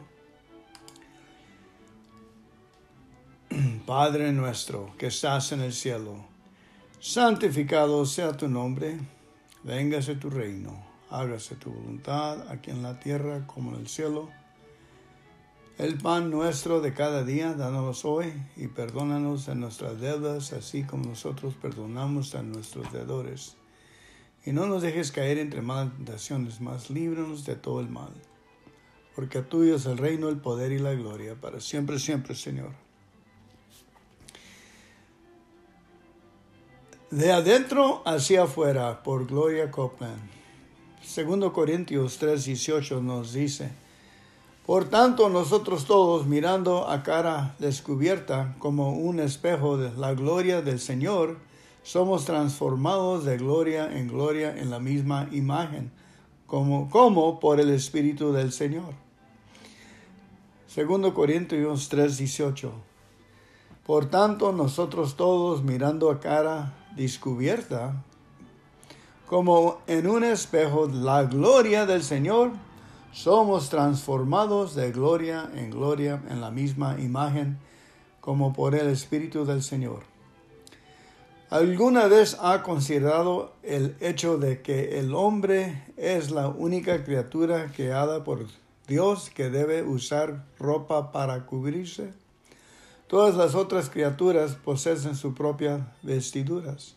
A algunas les crece pelaje, a otras plumas, escamas o piel curtida, pero todos se visten de adentro hacia afuera.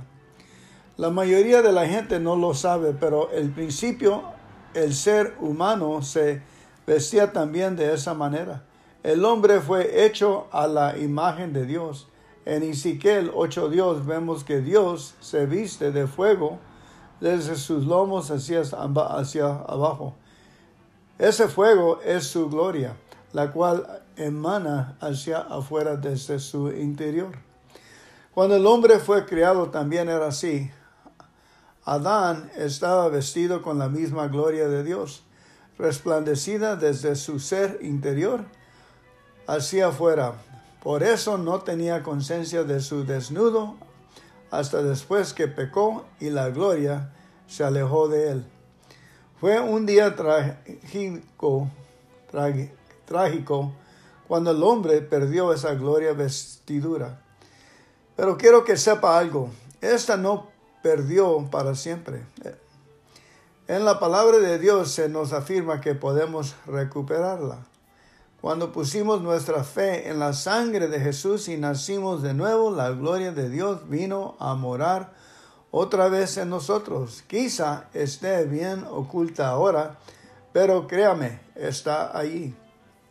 La Biblia dice que al mirar el rostro del Señor cuando estudiamos su palabra y estamos en comunión con Él, y Él renovará nuestra mente para entender mejor quiénes somos en Cristo.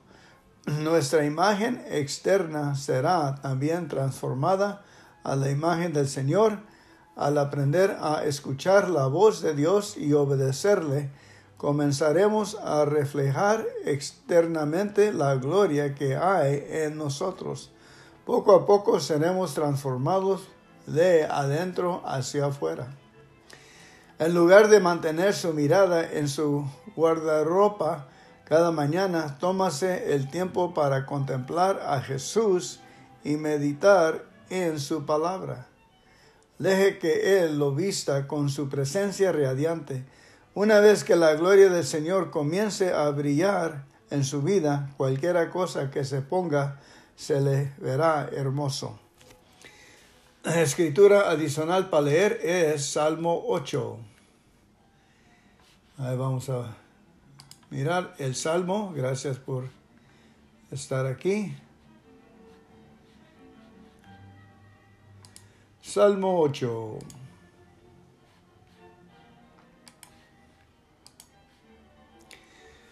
Grandeza divina, grandeza humana. Himno de David. Nuestro Dios y nuestro Rey, que grande eres en toda la tierra, tu grandeza está por encima de los cielos más altos. Con las primeras palabras de los niños más pequeños, con los cantos de los niños mayores, has construido una fortaleza por causa de tus enemigos. Así has hecho callar a tus enemigos que buscan venganza. Cuando contemplo el cielo y la luna y las estrellas que tú mismo hiciste, no puedo menos que pensar que somos los mortales para que piensen en nosotros y nos tomes en cuenta. Nos creaste casi igual a ti, nos trataste como reyes, nos diste plena autoridad sobre todo lo que hiciste, nos diste dominio sobre toda tu creación, sobre ovejas y vacas, sobre animales salvajes, sobre aves y peces, sobre todo lo que se mueve en el profundo del mar. Nuestro Dios y nuestro Rey, que grande eres en toda la tierra. Amén.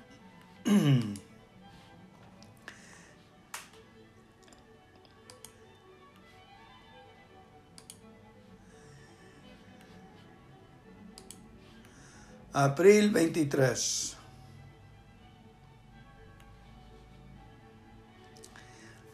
Resista al diablo, por Gloria Copeland. Santiago 4:7. Sometemos pues a Dios, resisto al diablo y huirá de vosotros.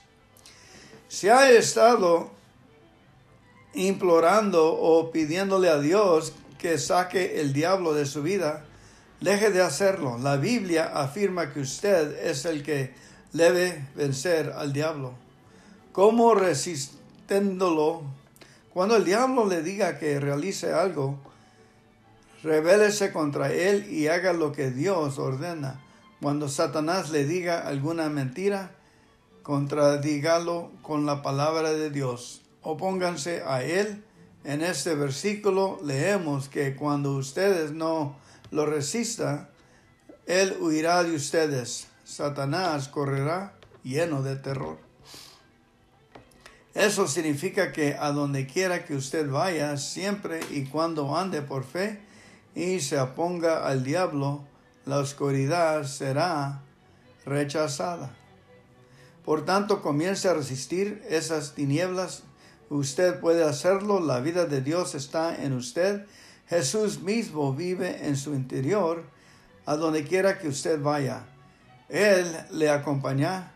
Todo problema que se le levante contra usted, todo espíritu malo que trate de influir en su vida, al venir en su contra, lo estará haciendo contra Dios. Usted solo necesita tener presente esa revelación. Comience ahora a vivir momento a momento sabiendo que la luz de Dios está en usted. La palabra de Dios mora en su ser. El Espíritu de Dios habita en usted.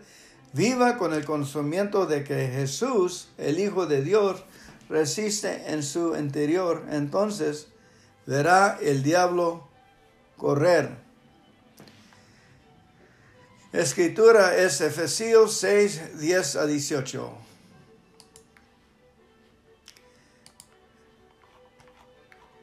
Efesios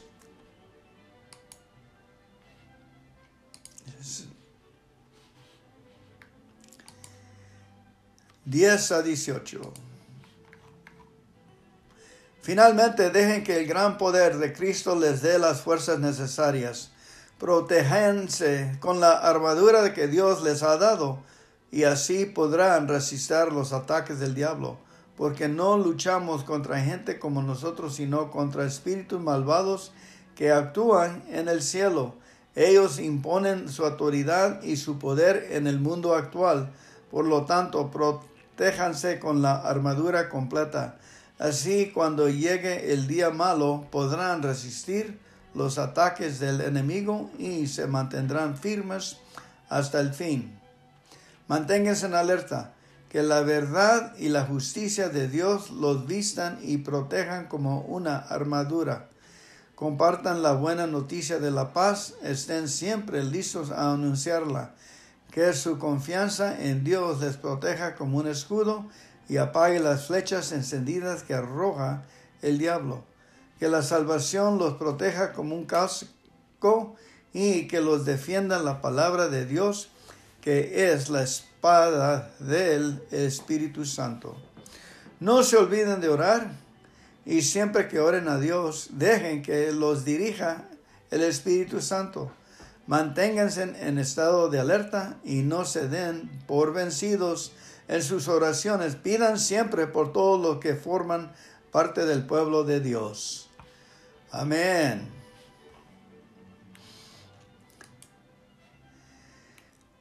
El 22 de abril.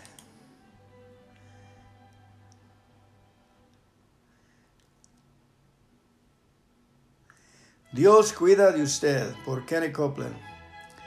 1 Pedro 5:7. Echando toda vuestra ansiedad sobre Él, porque Él tiene cuidado de vosotros. ¿Sabe usted que es enfrentar un problema tan grande que parecería una irresponsabilidad no preocuparse de este? Por eso, quizá no haya nada que pueda hacer, pero usted siente que necesita por lo menos estar preocupado.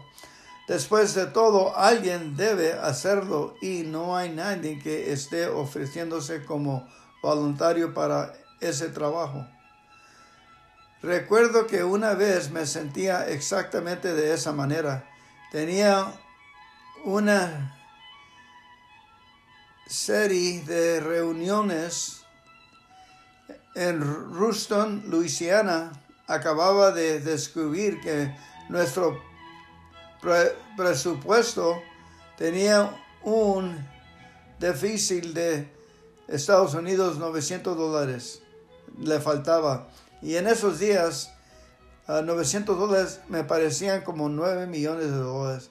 El diablo atacaba mi mente diciéndome que nadie se preocupaba por mí o por mi ministerio. Y me decía que yo estaba enfrentado este problema solo. Pero en vez de ceder a esos pensamientos,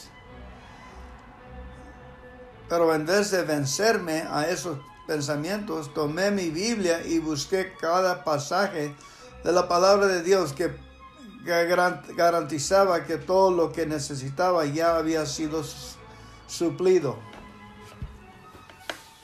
Entonces le entregué la preocupación de esos gastos a Dios.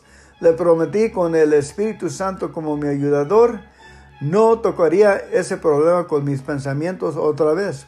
Eso no fue una promesa fácil de cumplir. Quería preocuparme. Fui al patio del hotel donde me hospedaba y caminé alrededor de la piscina. Cada vez que pensaba en el problema, declaraba en alta voz, no, yo ya le entregué la preocupación al Señor. No pensaré en eso. El presupuesto está en las manos de Dios. Un rato después, un hombre llegó a la entrada del garaje y comenzó a tocar la bocina del automóvil. Traté de no hacerle caso porque no me gusta que me interrumpan cuando estoy orando, pero él sacó su cabeza por la ventana y gritó, «¡Venga aquí!», le expresó con tanta autoridad que obedecí. Me dijo, «Hermano Copeland, siento molestarlo, pero tengo algo compromiso esta noche y llegaré tarde a la reunión. No quería perder la ofrenda». Entonces me entregó un cheque. Cuando regresé a mi habitación y vi el cheque, era por $500. Con la ofrenda que se recogió en la reunión de esa noche, completé la cantidad que necesitaba para cubrir el presupuesto. ¿Le gustaría tener a gente persiguiéndolo para suplir lo que necesita? Entonces la próxima vez que tenga un problema, déselo a Dios. Permita que Él se haga cargo del asunto. Él se ha ofrecido como voluntario para ese trabajo. Usted puede confiar en que Él lo hará bien. Después de todo, Dios en realidad cuida de usted. Salmo 37, 1-11 nos dice,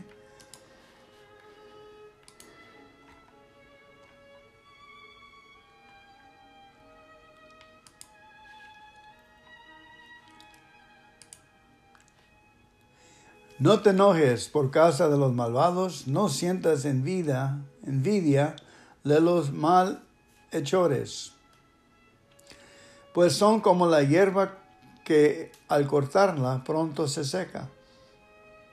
Tú debes confiar en Dios. Dedícate a hacer el bien. Establécete en la tierra y mantente fiel a Dios. Entrégale a Dios tu amor y Él te dará lo que más deseas. Pon tu vida en sus manos, confía plenamente en Él y Él actuará en tu favor. Así todos verán con claridad que tú eres justo y recto. Calla en presencia de Dios y espera paciente de que actúe. No te enojes por causa de los que prosperan, ni por los que hacen planos malvados. No des lugar al enojo, ni te dejes llevar por la ira. Eso es lo peor que puede hacer. Los malvados serán destruidos, pero los que esperan en Dios recibirán la tierra prometida. Dentro de poco no habría malvados, podrías buscar y rebuscar, pero no encontrarás uno solo. En cambio, la gente humilde recibirá la tierra prometida y disfrutará de mucha paz. Amén. La palabra de Dios. Una más. El 21 de abril.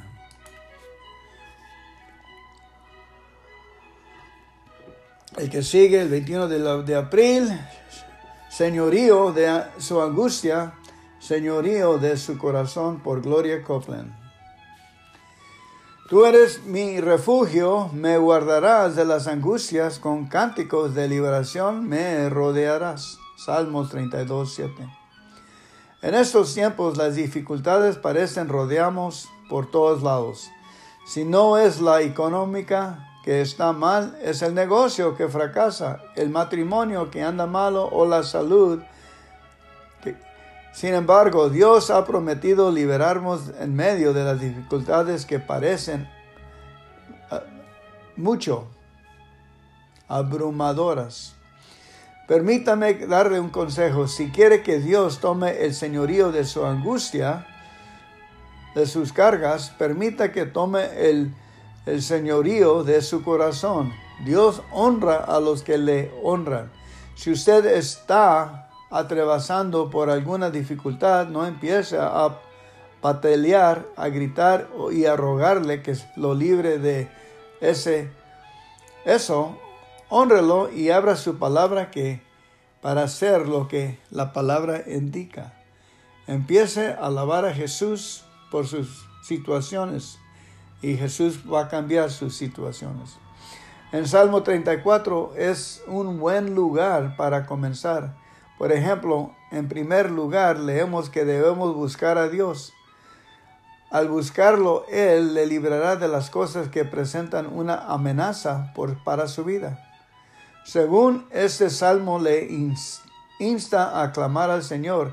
En el versículo 6 se nos explica que Él le librará de todas sus angustias. Después le dice que tema al Señor. Si no sabe cómo hacerlo, vea los versículos 11-14. Ahí se enseña cómo guárdese de hablar maldad. No hable maldad ni engaño. Apártese del mal y platique lo bueno. Busque la paz y sígala. Recuerde si quiere que Dios tome el señorío de su angustia, permite que Él tome el señorío de su corazón. Al hacerlo, todo el cielo estará a su favor para librarle y su triunfo estará garantizado. Amén. La palabra de Dios. Dios los bendiga, familia.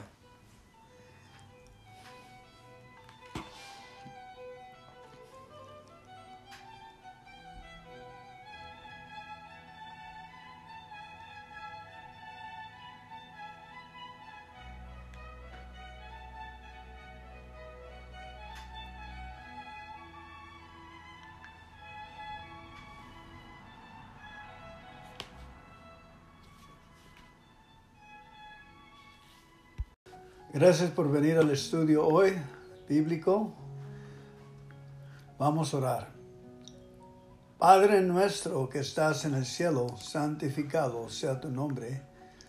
Véngase tu reino, hágase tu voluntad aquí en la tierra como en el cielo. El pan nuestro de cada día, dánoslo hoy. Y perdónanos por nuestros pecados, así como nosotros perdonamos a nuestros pecadores. Y no nos dejes caer entre malas tentaciones, mas líbranos de todo el mal. Porque tuyo es el reino, el poder y la gloria para siempre, siempre, Señor. Amén. Gracias por venir al estudio hoy, bíblico. Vamos a estudiar este día, el 21 de abril. Hoy nos trae la literatura, la palabra de Dios por Gloria Copeland, Fe a Fe. Tú eres mi refugio, me guardarás de la angustia, con cánticos de liberación me rodearás. Salmos 32:7. Rodearás. Ese es mi favorito, uno de mis favoritos salmos, porque aquí es donde yo puedo hacer algo para combatir con el enemigo, con las cosas, con mi actitud, con mi ánimo. Y el modo que le hago es aquí diga que nuestra liberación son los cánticos. Las palabras nos rodean cuando trabajamos el cántico. So les pido que canten esta canción y se encuentra en Salmo 18, versículo 3. Que la canten por los siguientes 4 días hasta domingo. Ok, diario. Síganla poniéndola en YouTube. Búsquenla. y mándalas al cielo para combatir al enemigo, para que estas palabras nos rodeen y estén en nuestros corazones y en el espíritu. Y dice, tú mereces que te alabe, porque cuando te llamo me libras de mis enemigos. So, hay una canción en inglés, dice, I will call upon the Lord, who is worthy to be praised, so shall I be saved from my enemy. Es una canción favorita y la cantamos. So, hay que, por mi parte, es cantar un versículo, como 10, 15 veces al día, para que se enfique muy bien en el cielo, en el espíritu, en la casa de Dios, que las palabras me rodeen y las palabras sean mías para siempre, que van conmigo por donde quiera que yo vaya. Estoy cubrido por las palabras de Dios. Ok. Hasta 1, 2, 3 en 18 es maravilloso. Podemos hacer una canción así de 1, 2 y 3. Empieza, Dios mío, yo te amo porque tú me das fuerzas. Tú eres para mí la roca que me da refugio. Tú me cuidas y me libras. Me proteges como un escudo y me salvas con tu poder. Tú eres mi más alto escondite. Tú mereces que te alabe, porque cuando te llamo me libras de mis enemigos. Amén. Estamos haciendo esas palabras de verdad cuando las cantamos por fe. Qué fácil es eso. Si obedecemos, tendremos las bendiciones. Si obedecemos y creemos. Póngale ganas. Esa es la forma de que Dios puso las reglas. Yo no soy el patrón que pongo las reglas. Así puso las reglas Dios. De que vamos a liberarnos por gozo, canciones y actitud. Y es bien fácil hablar mal de unas situaciones.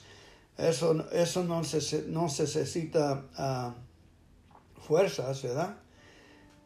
Las fuerzas y los valientes y los guerreros que yo les estoy hablando, esos los que dicen que en Mateo 19:26, que con Dios todo es posible.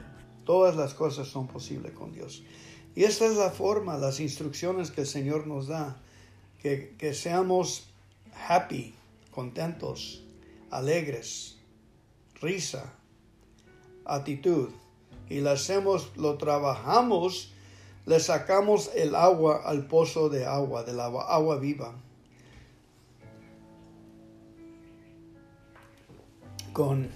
Jalando la palanca hasta que empiece a salir el agua profundamente. Así trabaja. Así Dios hizo las reglas. Si ustedes quieren llorar, que no tienen que no tienen el otro, y no le está haciendo nada de resultados, si están enfermos, pobres y todo, todavía tienen bastante fuerza para hacer esas instrucciones. No se hagan necios. Yo no me quiero hacer necio, no me quiero hacer como el niño que me enseñaron cómo hacer en la casa. Y ahora yo soy responsable por mi propia vida. La tengo que levantar y conocer las reglas y actuar con esas reglas. Yo no hice las reglas. No puedo decirle a Dios, pobre de mí. No le puedo decir, que no miras que ando sufriendo aquí, tu favorito. Le tengo que dar gracias por el problema. Si lo arregla, más bien, y si no, todavía me va a hacer oro. A lo mejor unos problemas son para hacernos oro, dando gracias por el problema. Una paler de oro que nada se le puede contaminar, manchar, suciar, hacer, porque eres oro. Ahora, Salmos 32:7, fe a fe, Gloria Copeland. Tú eres mi refugio, me guardas de la angustia, con cánticos de liberación me rodeas. En estos tiempos las dificultades parecen rodeamos por todos lados, estamos rodeando. Si no es la economía que está mal, es el negocio que fracasa, el matrimonio que anda mal o la salud quebrantada. Sin embargo, Dios ha prometido liberarnos en medio de las dificultades que parecen abrumadoras. Permítame darle un consejo. Si quiere que Dios tome el señorío de su angustia, permite que tome el señorío de su corazón. Dios honra a los que le honran. Si usted está atravesando por alguna dificultad, no empiece a patalear, a gritar y a rogarle que le libre de eso. Hónrele y abra su palabra para hacer lo que Él indica. Leyendo Salmo 34 es un buen lugar para comenzar. Por ejemplo, en primer lugar, leemos que debemos buscar a Dios, versículo 4. Al buscarlo, Él le librará de las cosas que presentan una amenaza para su vida. Segundo, este salmo se insista a clamar al Señor. En versículo 6 se nos explica que Él le librará de todas sus angustias.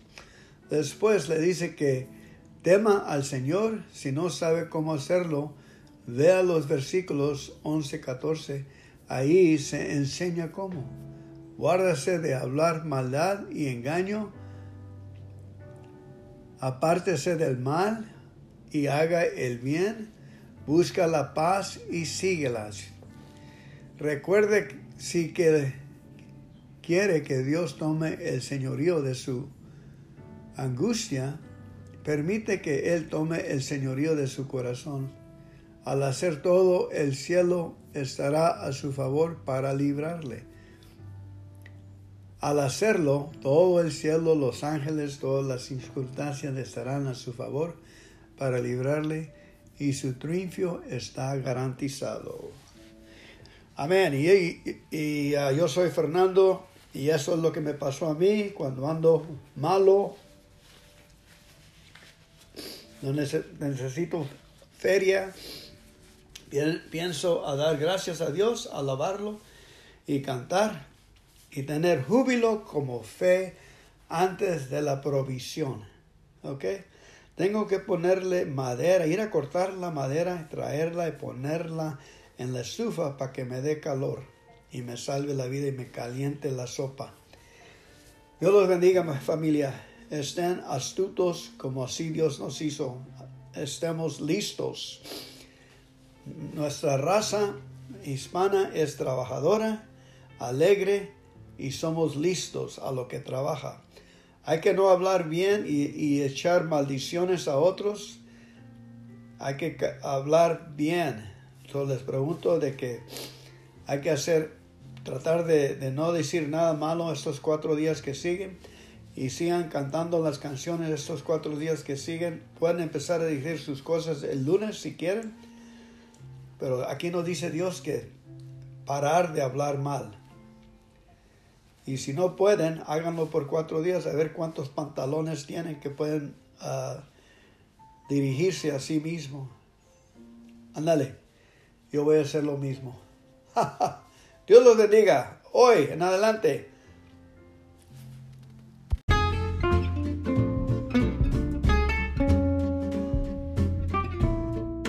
Señor, ayúdame a leer Mateo 18 y entender que el Espíritu Santo nos significa. Bendice a nosotros los que están escuchando. a mí el que estoy leyendo, y el Espíritu Santo que nos dirige y nos dice que tenemos que oír, escuchar, entender y aplicar en nuestras vidas hoy, en el nombre de tu Hijo Jesucristo.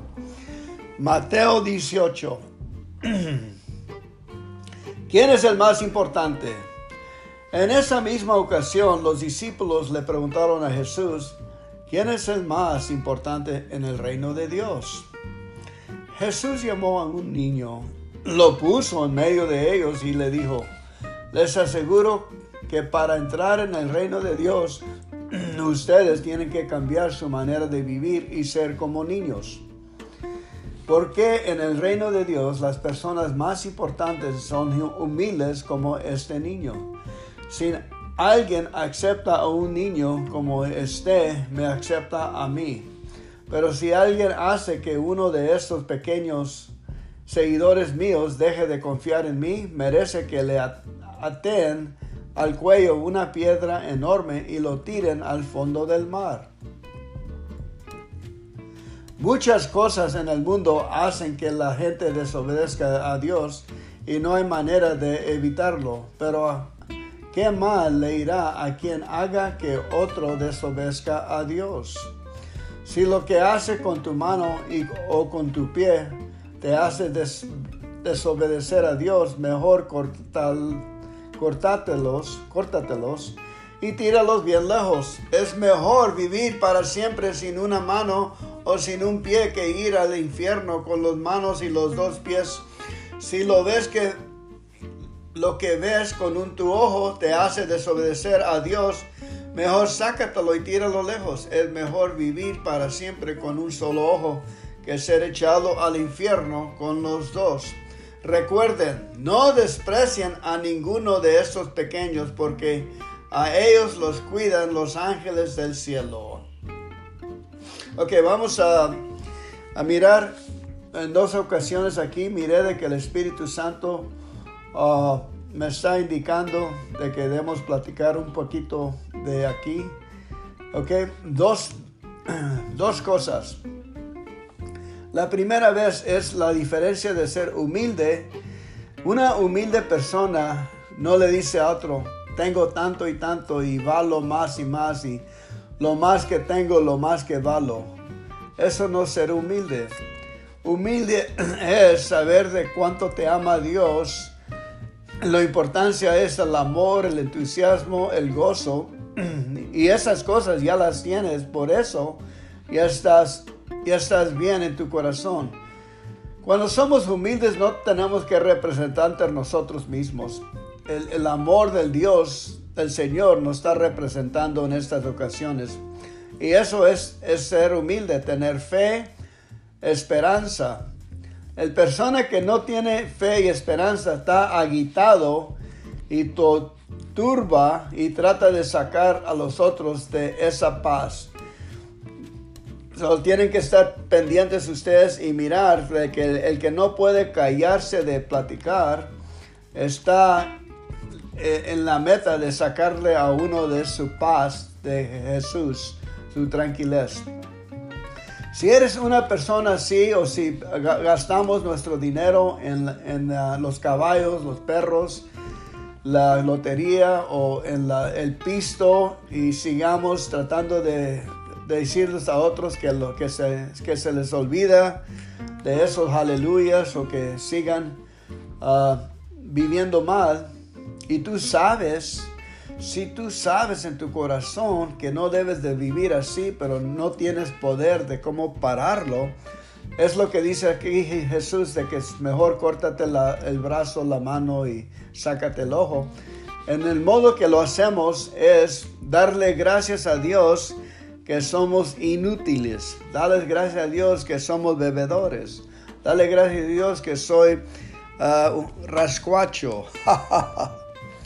En esa forma es la verdad, y tú mismo le estás pegando a la ira, al orgullo, a la desobediencia contra Dios cuando dices y te juzgas a ti mismo veces y le das gracias que eres así. Cuando le damos gracias a Dios que éramos así, es cortándonos los brazos, sacándonos el ojo y mirando esas situaciones en realidad como eran. No se venzan que no pueden ayudarse.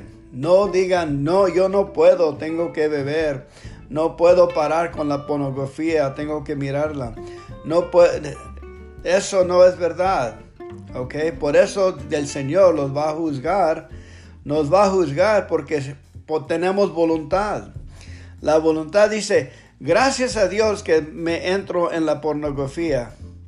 Gracias a Dios que soy bebedor y gasto. Gracias a Dios que le pego a mi esposa.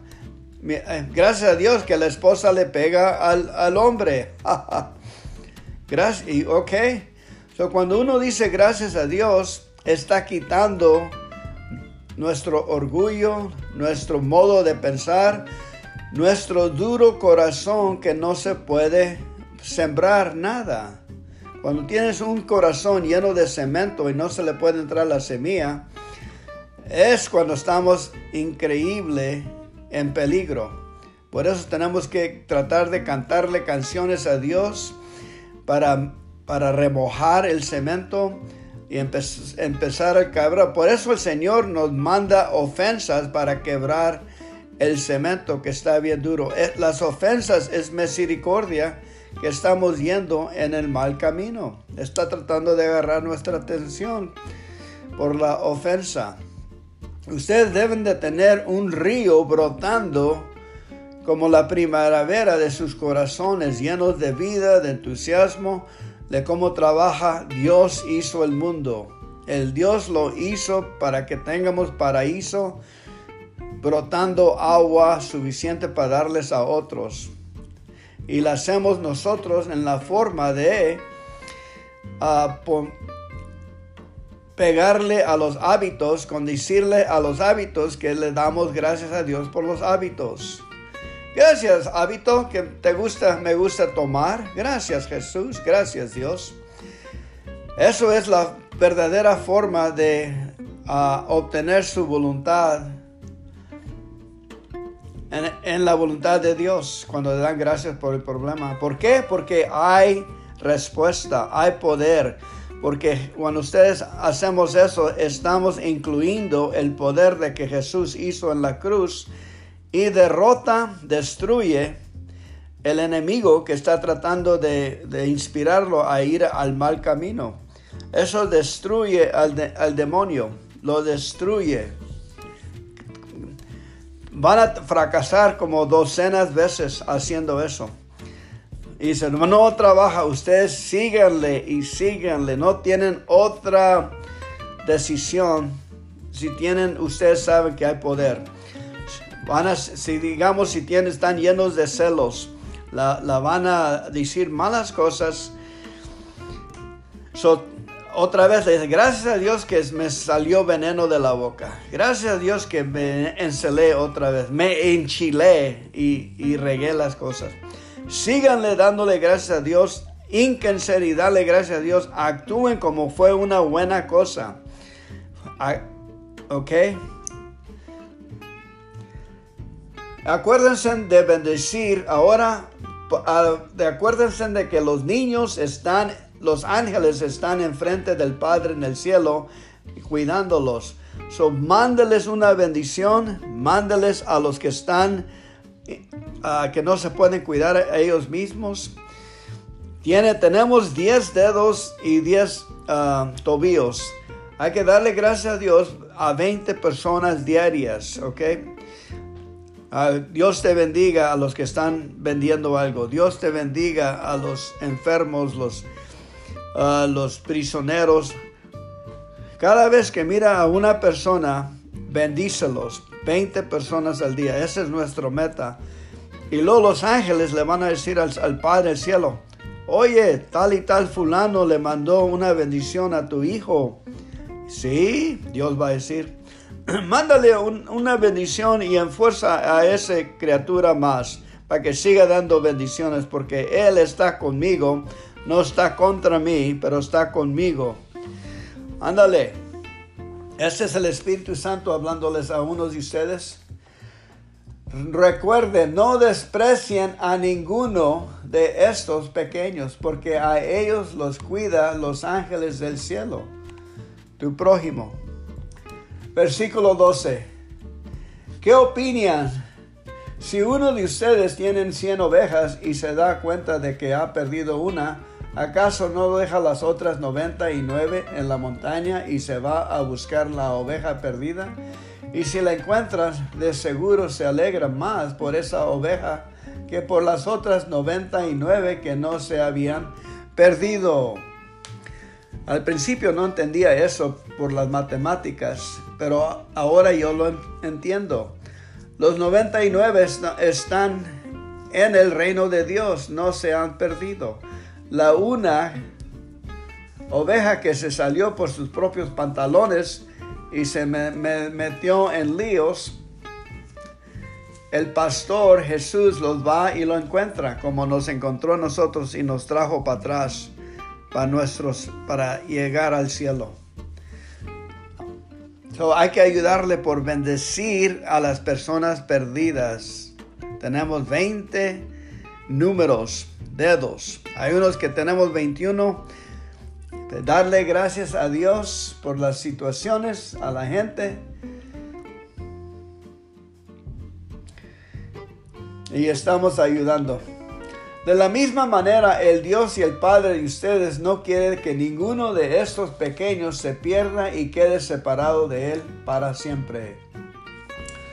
Ahora, versículo 15. Si uno de mis seguidores te hace algo malo, habla con él a las solas para que reconozca su falta.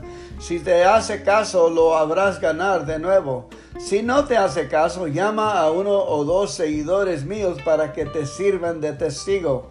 La Biblia enseña que toda ocasión debe hacerse frente a dos o más testigos. Y si aquel no les hace caso, infórmalo a la iglesia. Y si tampoco quiere hacerle caso a la iglesia, tendrás que tratarlo como a los que no creen en Dios o como a uno de los que cobran impuestos para el gobierno de Roma. Les aseguro que cualquier cosa que ustedes prohíben aquí en la tierra, desde el cielo, Dios la prohibirá. Y cualquier cosa que ustedes permitan, también Dios la permitirá. Les aseguro que si dos de ustedes se ponen de acuerdo aquí en la tierra para pedirle algo a Dios que está en el cielo, Él se los dará. Porque allí donde dos o tres de ustedes se reúnan en mi nombre, ahí estaré yo. Amén. Acuérdense de que lo que nosotros prohibimos aquí en la tierra debe ser ya prohibido en el cielo. Digamos, las cosas deben ser justas, honorables, así como está en el cielo. Ok, vamos a orar el Padre Nuestro por aquí, donde están dos o tres en el nombre del Señor. Él estará aquí para que hay que seguir con la voluntad de Dios para nuestras vidas. Y por favor, suelten la fe, suelten la creencia. Acuérdense que el Señor está aquí y nos está escuchando. Vamos a orar el Padre Nuestro, por favor. Padre nuestro que estás en el cielo, santificado sea tu nombre. Véngase tu reino, hágase tu voluntad aquí en la tierra como en el cielo. El pan nuestro de cada día, dánoslos hoy, y perdónanos por nuestros pecados, así como nosotros perdonamos a nuestros pecadores. Y no nos dejes caer entre malas tentaciones, mas líbranos de todo el mal. Amén. Ok, hay que hacerlo otra vez porque hay unos que no pusieron caso. Vamos a decirlo 2 veces más, con todo su corazón, con toda su alma, con todas sus fuerzas, y lo voy a decir más rápido. ¿Ok? Ahí va. Padre nuestro que estás en el cielo, santificado sea tu nombre. Véngase tu reino, hágase tu voluntad aquí en la tierra como en el cielo. El pan nuestro de cada día, dánoslos hoy, y perdónanos por nuestros pecados, así como nosotros perdonamos a nuestros pecadores. Y no nos dejes caer entre malas tentaciones, mas líbranos de todo el mal. Amén.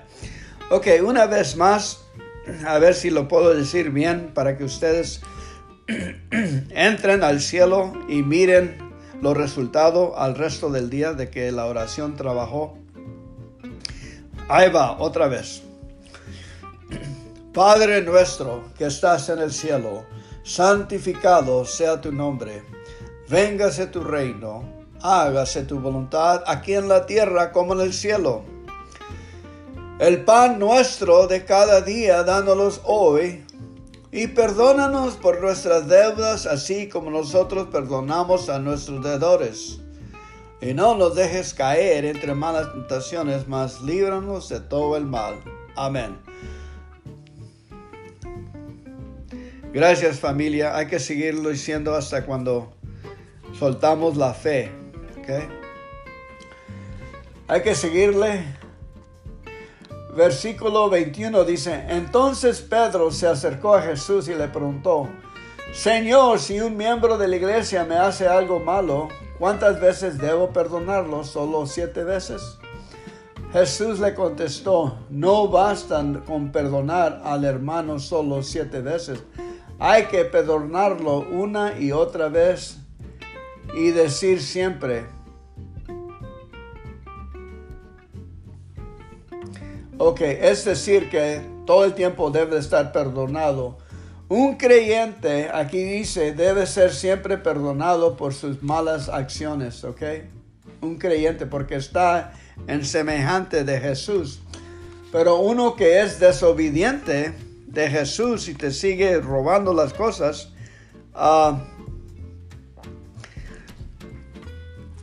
aquí dice que no debe de perdonarlo, lo que dice, ¿verdad? Pero le puedes dar gracias a Dios por sus hechos y Jesús se va a encargar de esa persona. Porque dice que injusticias son mías, dice el Señor. Amén. Versículo 23. El reino de Dios sucede algo parecido a lo que cierta vez sucedió en un país. El reino de Dios sucede algo parecido a lo que cierta vez sucedió en un país. ¿Saben lo más que las personas, lo que hacemos mal nosotros humanos que estamos en el reino de Dios?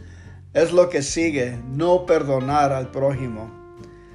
Aquí dice: el rey mandó llamar a sus empleados para que le informaran cómo andaban sus negocios y para que le pagaran todo lo que le debían. Cuando comenzó a sacar cuentas, le llevaron a un empleado que le debía 60 millones de monedas de plata. Como el empleado no tenía dinero para pagar, el rey ordenó que lo vendieran como esclavo junto con su esposa y sus hijos, y que vendieran también todo lo que tenía. Así, con el dinero de esa venta, la deuda quedaría pagada. Pero el empleado se arrodilló delante del rey y le suplicó: Señor, deme usted un poco más de tiempo y le pagaré todo lo que le debo. El rey sintió compasión de su empleado y le dijo: Vete tranquilo, te perdono todo lo que me debes.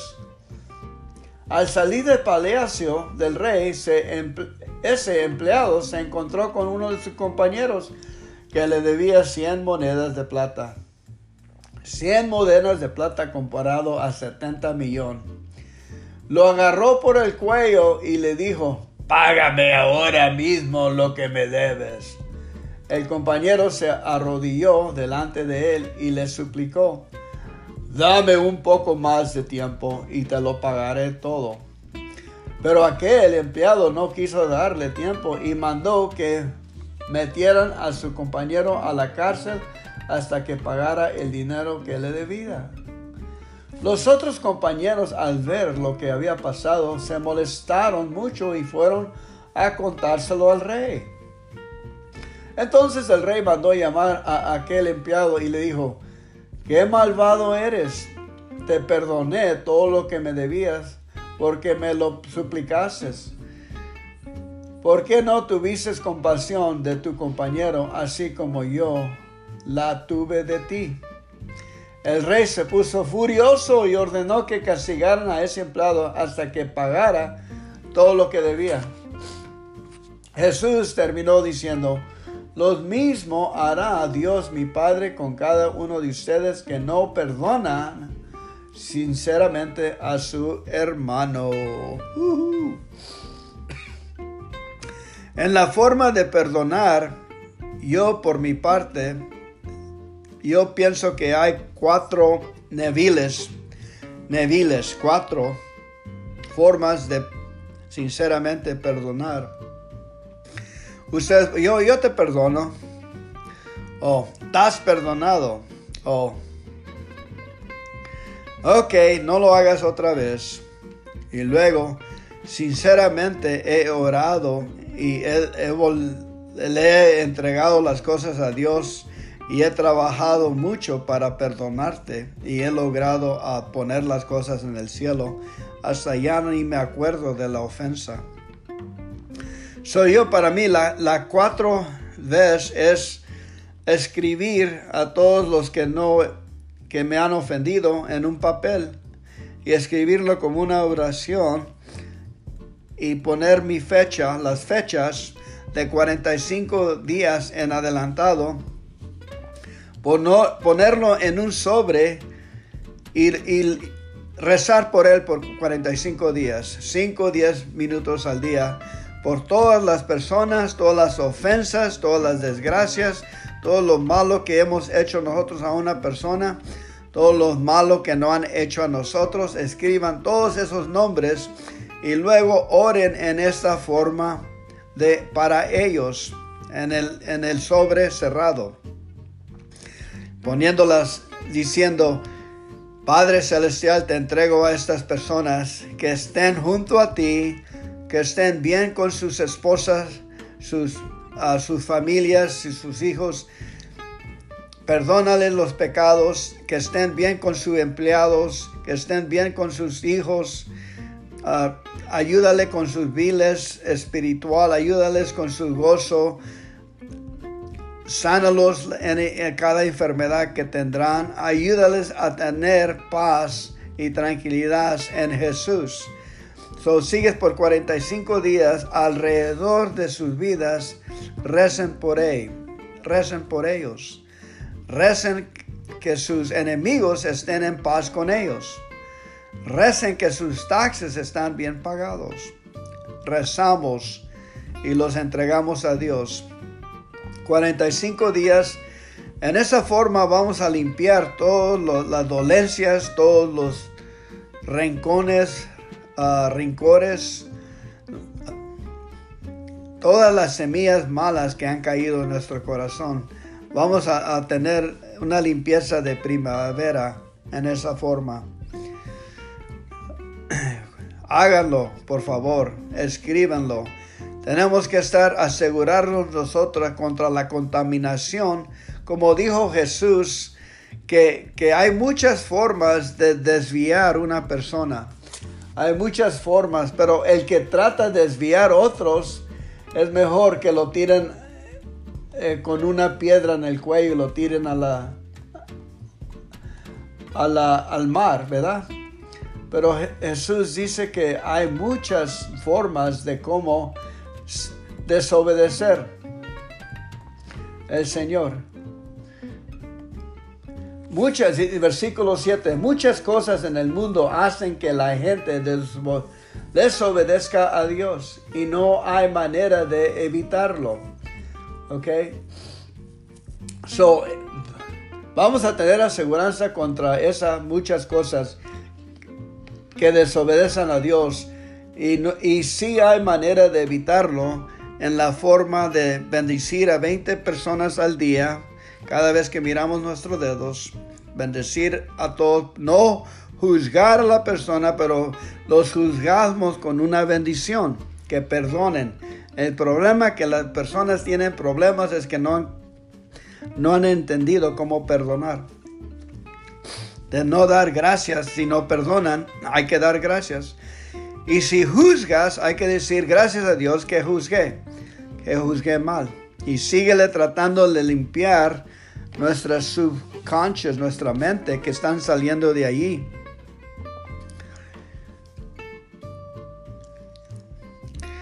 Dios los bendiga, familia. Estén pendientes de su vida espiritual.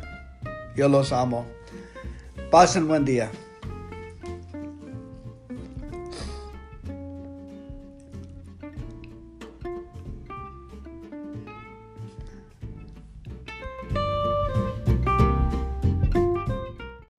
Gracias por venir por el estudio hoy. El 12 de abril, fe a fe. Vamos a tomar nuestra comunión, por favor. Después de decir el Padre Nuestro, vamos a hacer la comunión para empezar nuestra junta. La hostia, la presencia de Cristo, su cuerpo, por favor. Acuérdense de las huellas, de los bofetadas que Jesús recibió.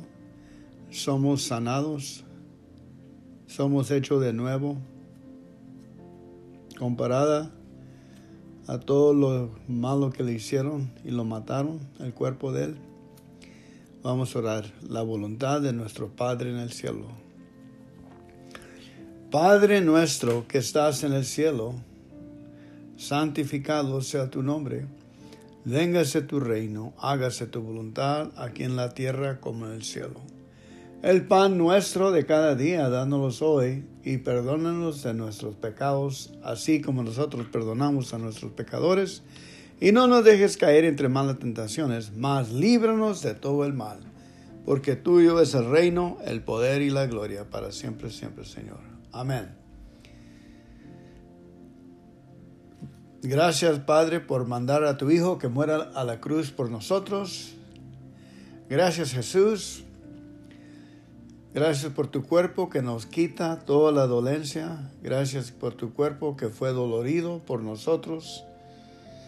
Gracias por Isaías 53. Gracias por en tu espalda las huellas. Nos sana, nos quita toda maldad. Gracias que nos arreglas todo nuestro cuerpo, nuestras enfermedades nos las quitas con tu cuerpo quebrado, Señor. Gracias, Señor, gracias que tu cuerpo murió en la cruz. Hay que tomar del cuerpo de Jesucristo que fue quebrado por nosotros. Tomen el pan, por favor.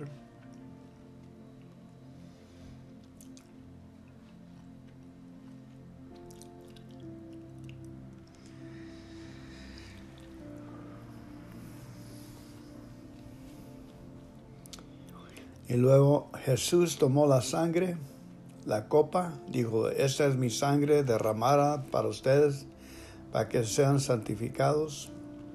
Gracias, Señor, por perdonarnos y nos confesamos todos nuestros pecados. Perdónanos por nuestras maldades y gracias por la sangre de Cristo Jesús que nos limpia, nos santifica y establece el nuevo conveniente con Jesús en el Nuevo Testamento. Amén. Gracias con la sangre de Cristo. Hay que beber.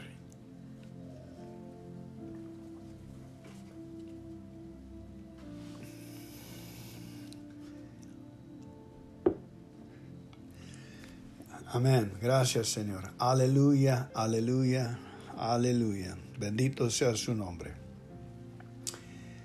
Hoy vamos a leer Salmos 9, versículo 1 a 3. Te alabaré, oh Jehová, te alabaré con todo mi corazón. Contaré todas tus maravillas. Me alegraré y me regocijaré en ti. Cantaré a tu nombre, oh Altísimo. Mis enemigos volvieron atrás, cayeron, perecieron delante de ti. Amén. La alabanza es nuestra arma poderosa.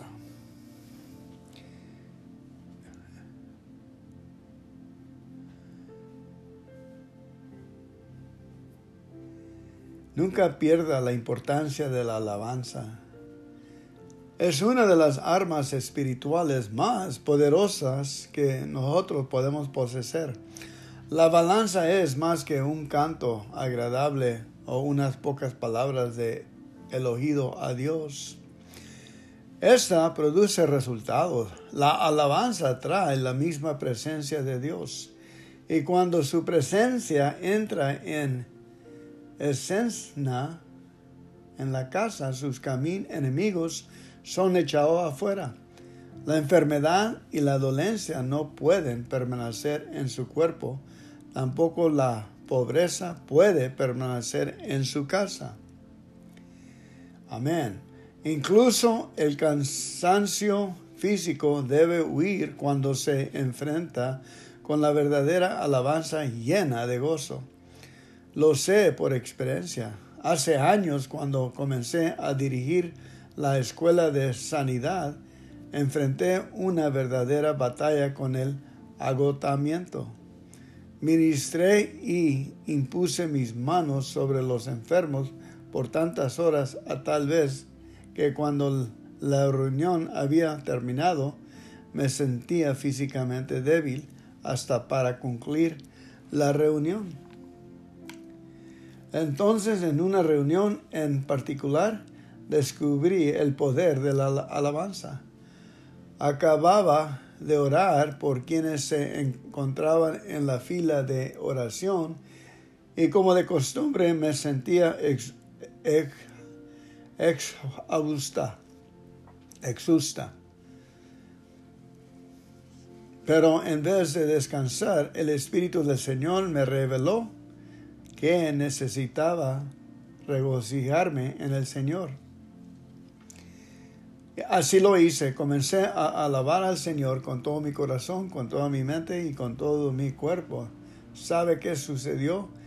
El cansancio se fue y yo fui llena de poder con la presencia de Dios. La próxima vez que el diablo trate de ahogar su eficacia y de menguar la fortaleza, la riqueza y la victoria que son suyas en Jesús, recházalo con el poderoso arma.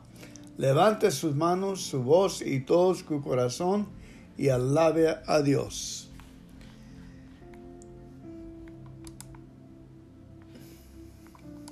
Segunda Samuel 1-6. David y los Gabaonitas.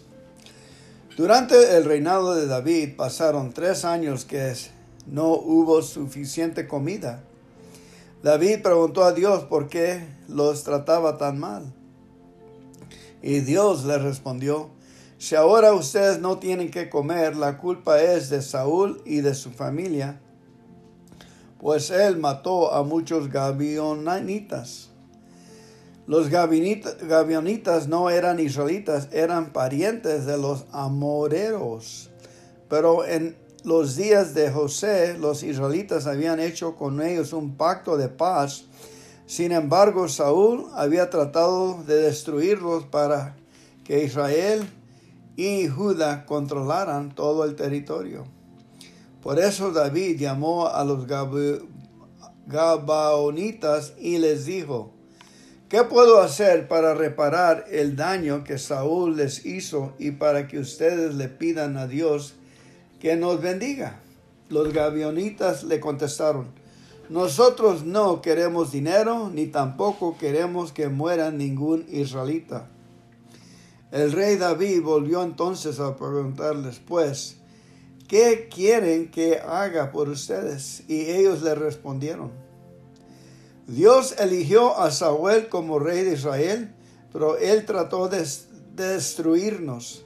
Queremos que ustedes nos entreguen a 7 de los familiares de Saúl. Vamos a matarlos frente al santuario de Dios que está en Gibea, pueblo de Saúl. El rey David se comprometió a entregarles a 7 familiares de Saúl. Yo creía que iba a ser algo de alabanza. A lo mejor leí el mal. No hay nada de alabanza ahí, ¿verdad? Oh.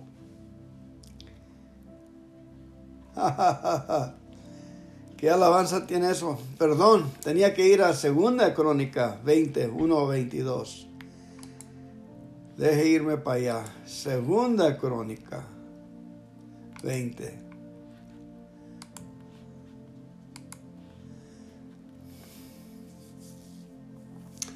Josafat vence a Moab y a Amón.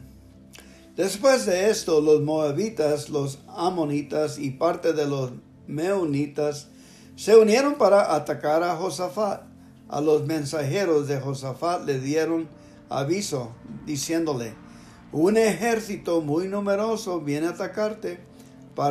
Partió de Idam del otro lado del mar Muerto y ya está muy cerca en la ciudad de Engadi.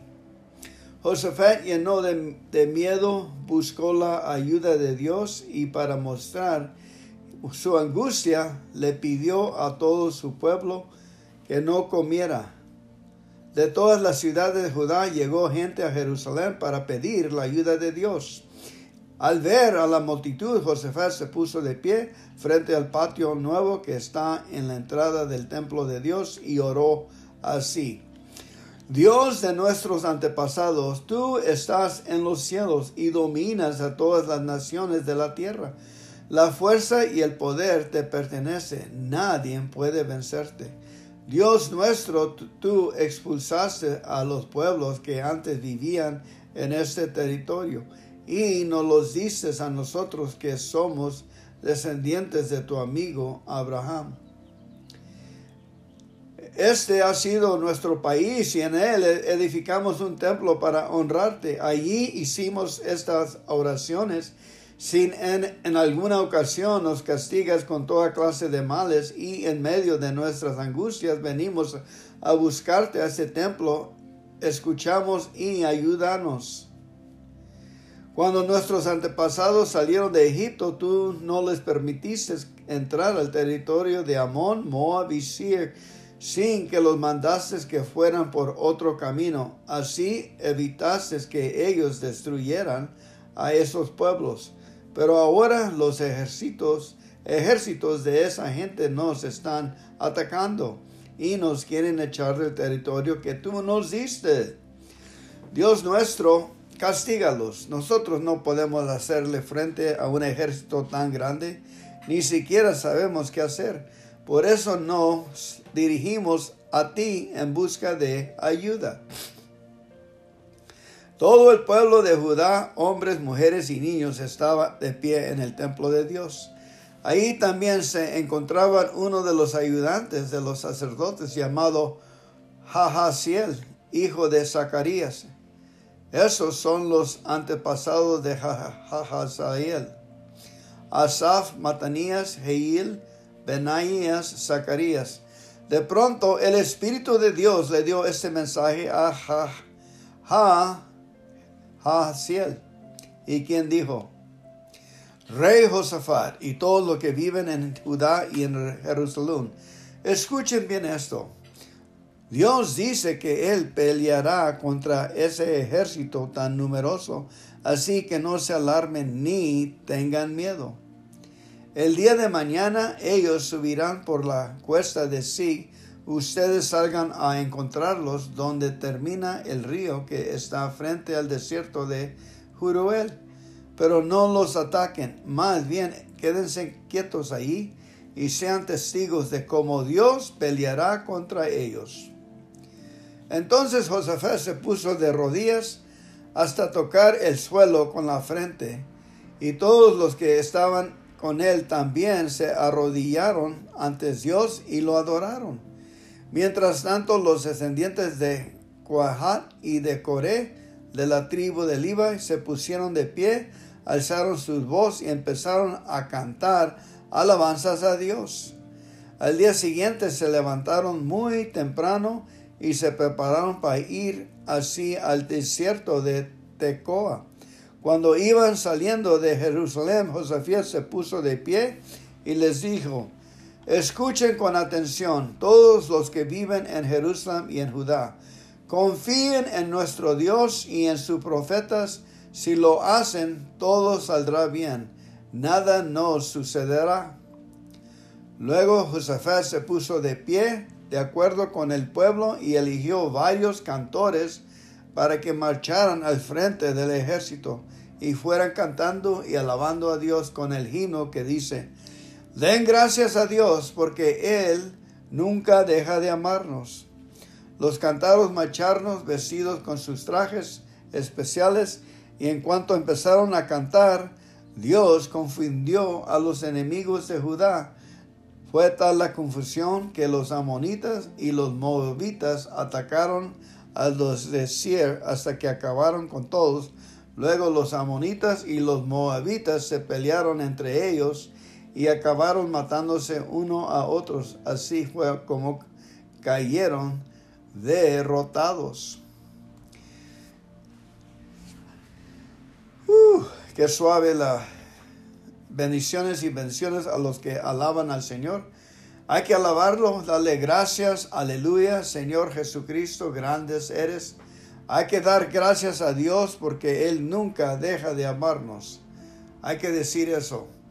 Damos gracias a Dios porque Él nunca deja de amarnos. Bendito sea el Señor que nunca deja de amarnos. Bendito sea el Espíritu Santo que nunca deja de amarnos. Bendito sea Jesucristo de Nazaret que nunca deja de amarnos. Gracias al Padre Celestial que nunca deja de amarnos. Amén y amén. Gracias por llegar al estudio hoy. Sigan diciendo por todo el día: damos gracias a Dios porque Él nunca deja de amarnos. El amor de Dios lo obtenemos por decirlo diario. Doy gracias a Dios porque Él me ama y nunca deja de amarme. Le doy gracias a Dios porque Él nunca deja de amarme. Sigan diciendo esto a cuando sean convencidos que la presencia de Dios entre en su corazón y se establece en los cielos. Damos gracias a Dios porque Él nunca deja de amarnos. Amén.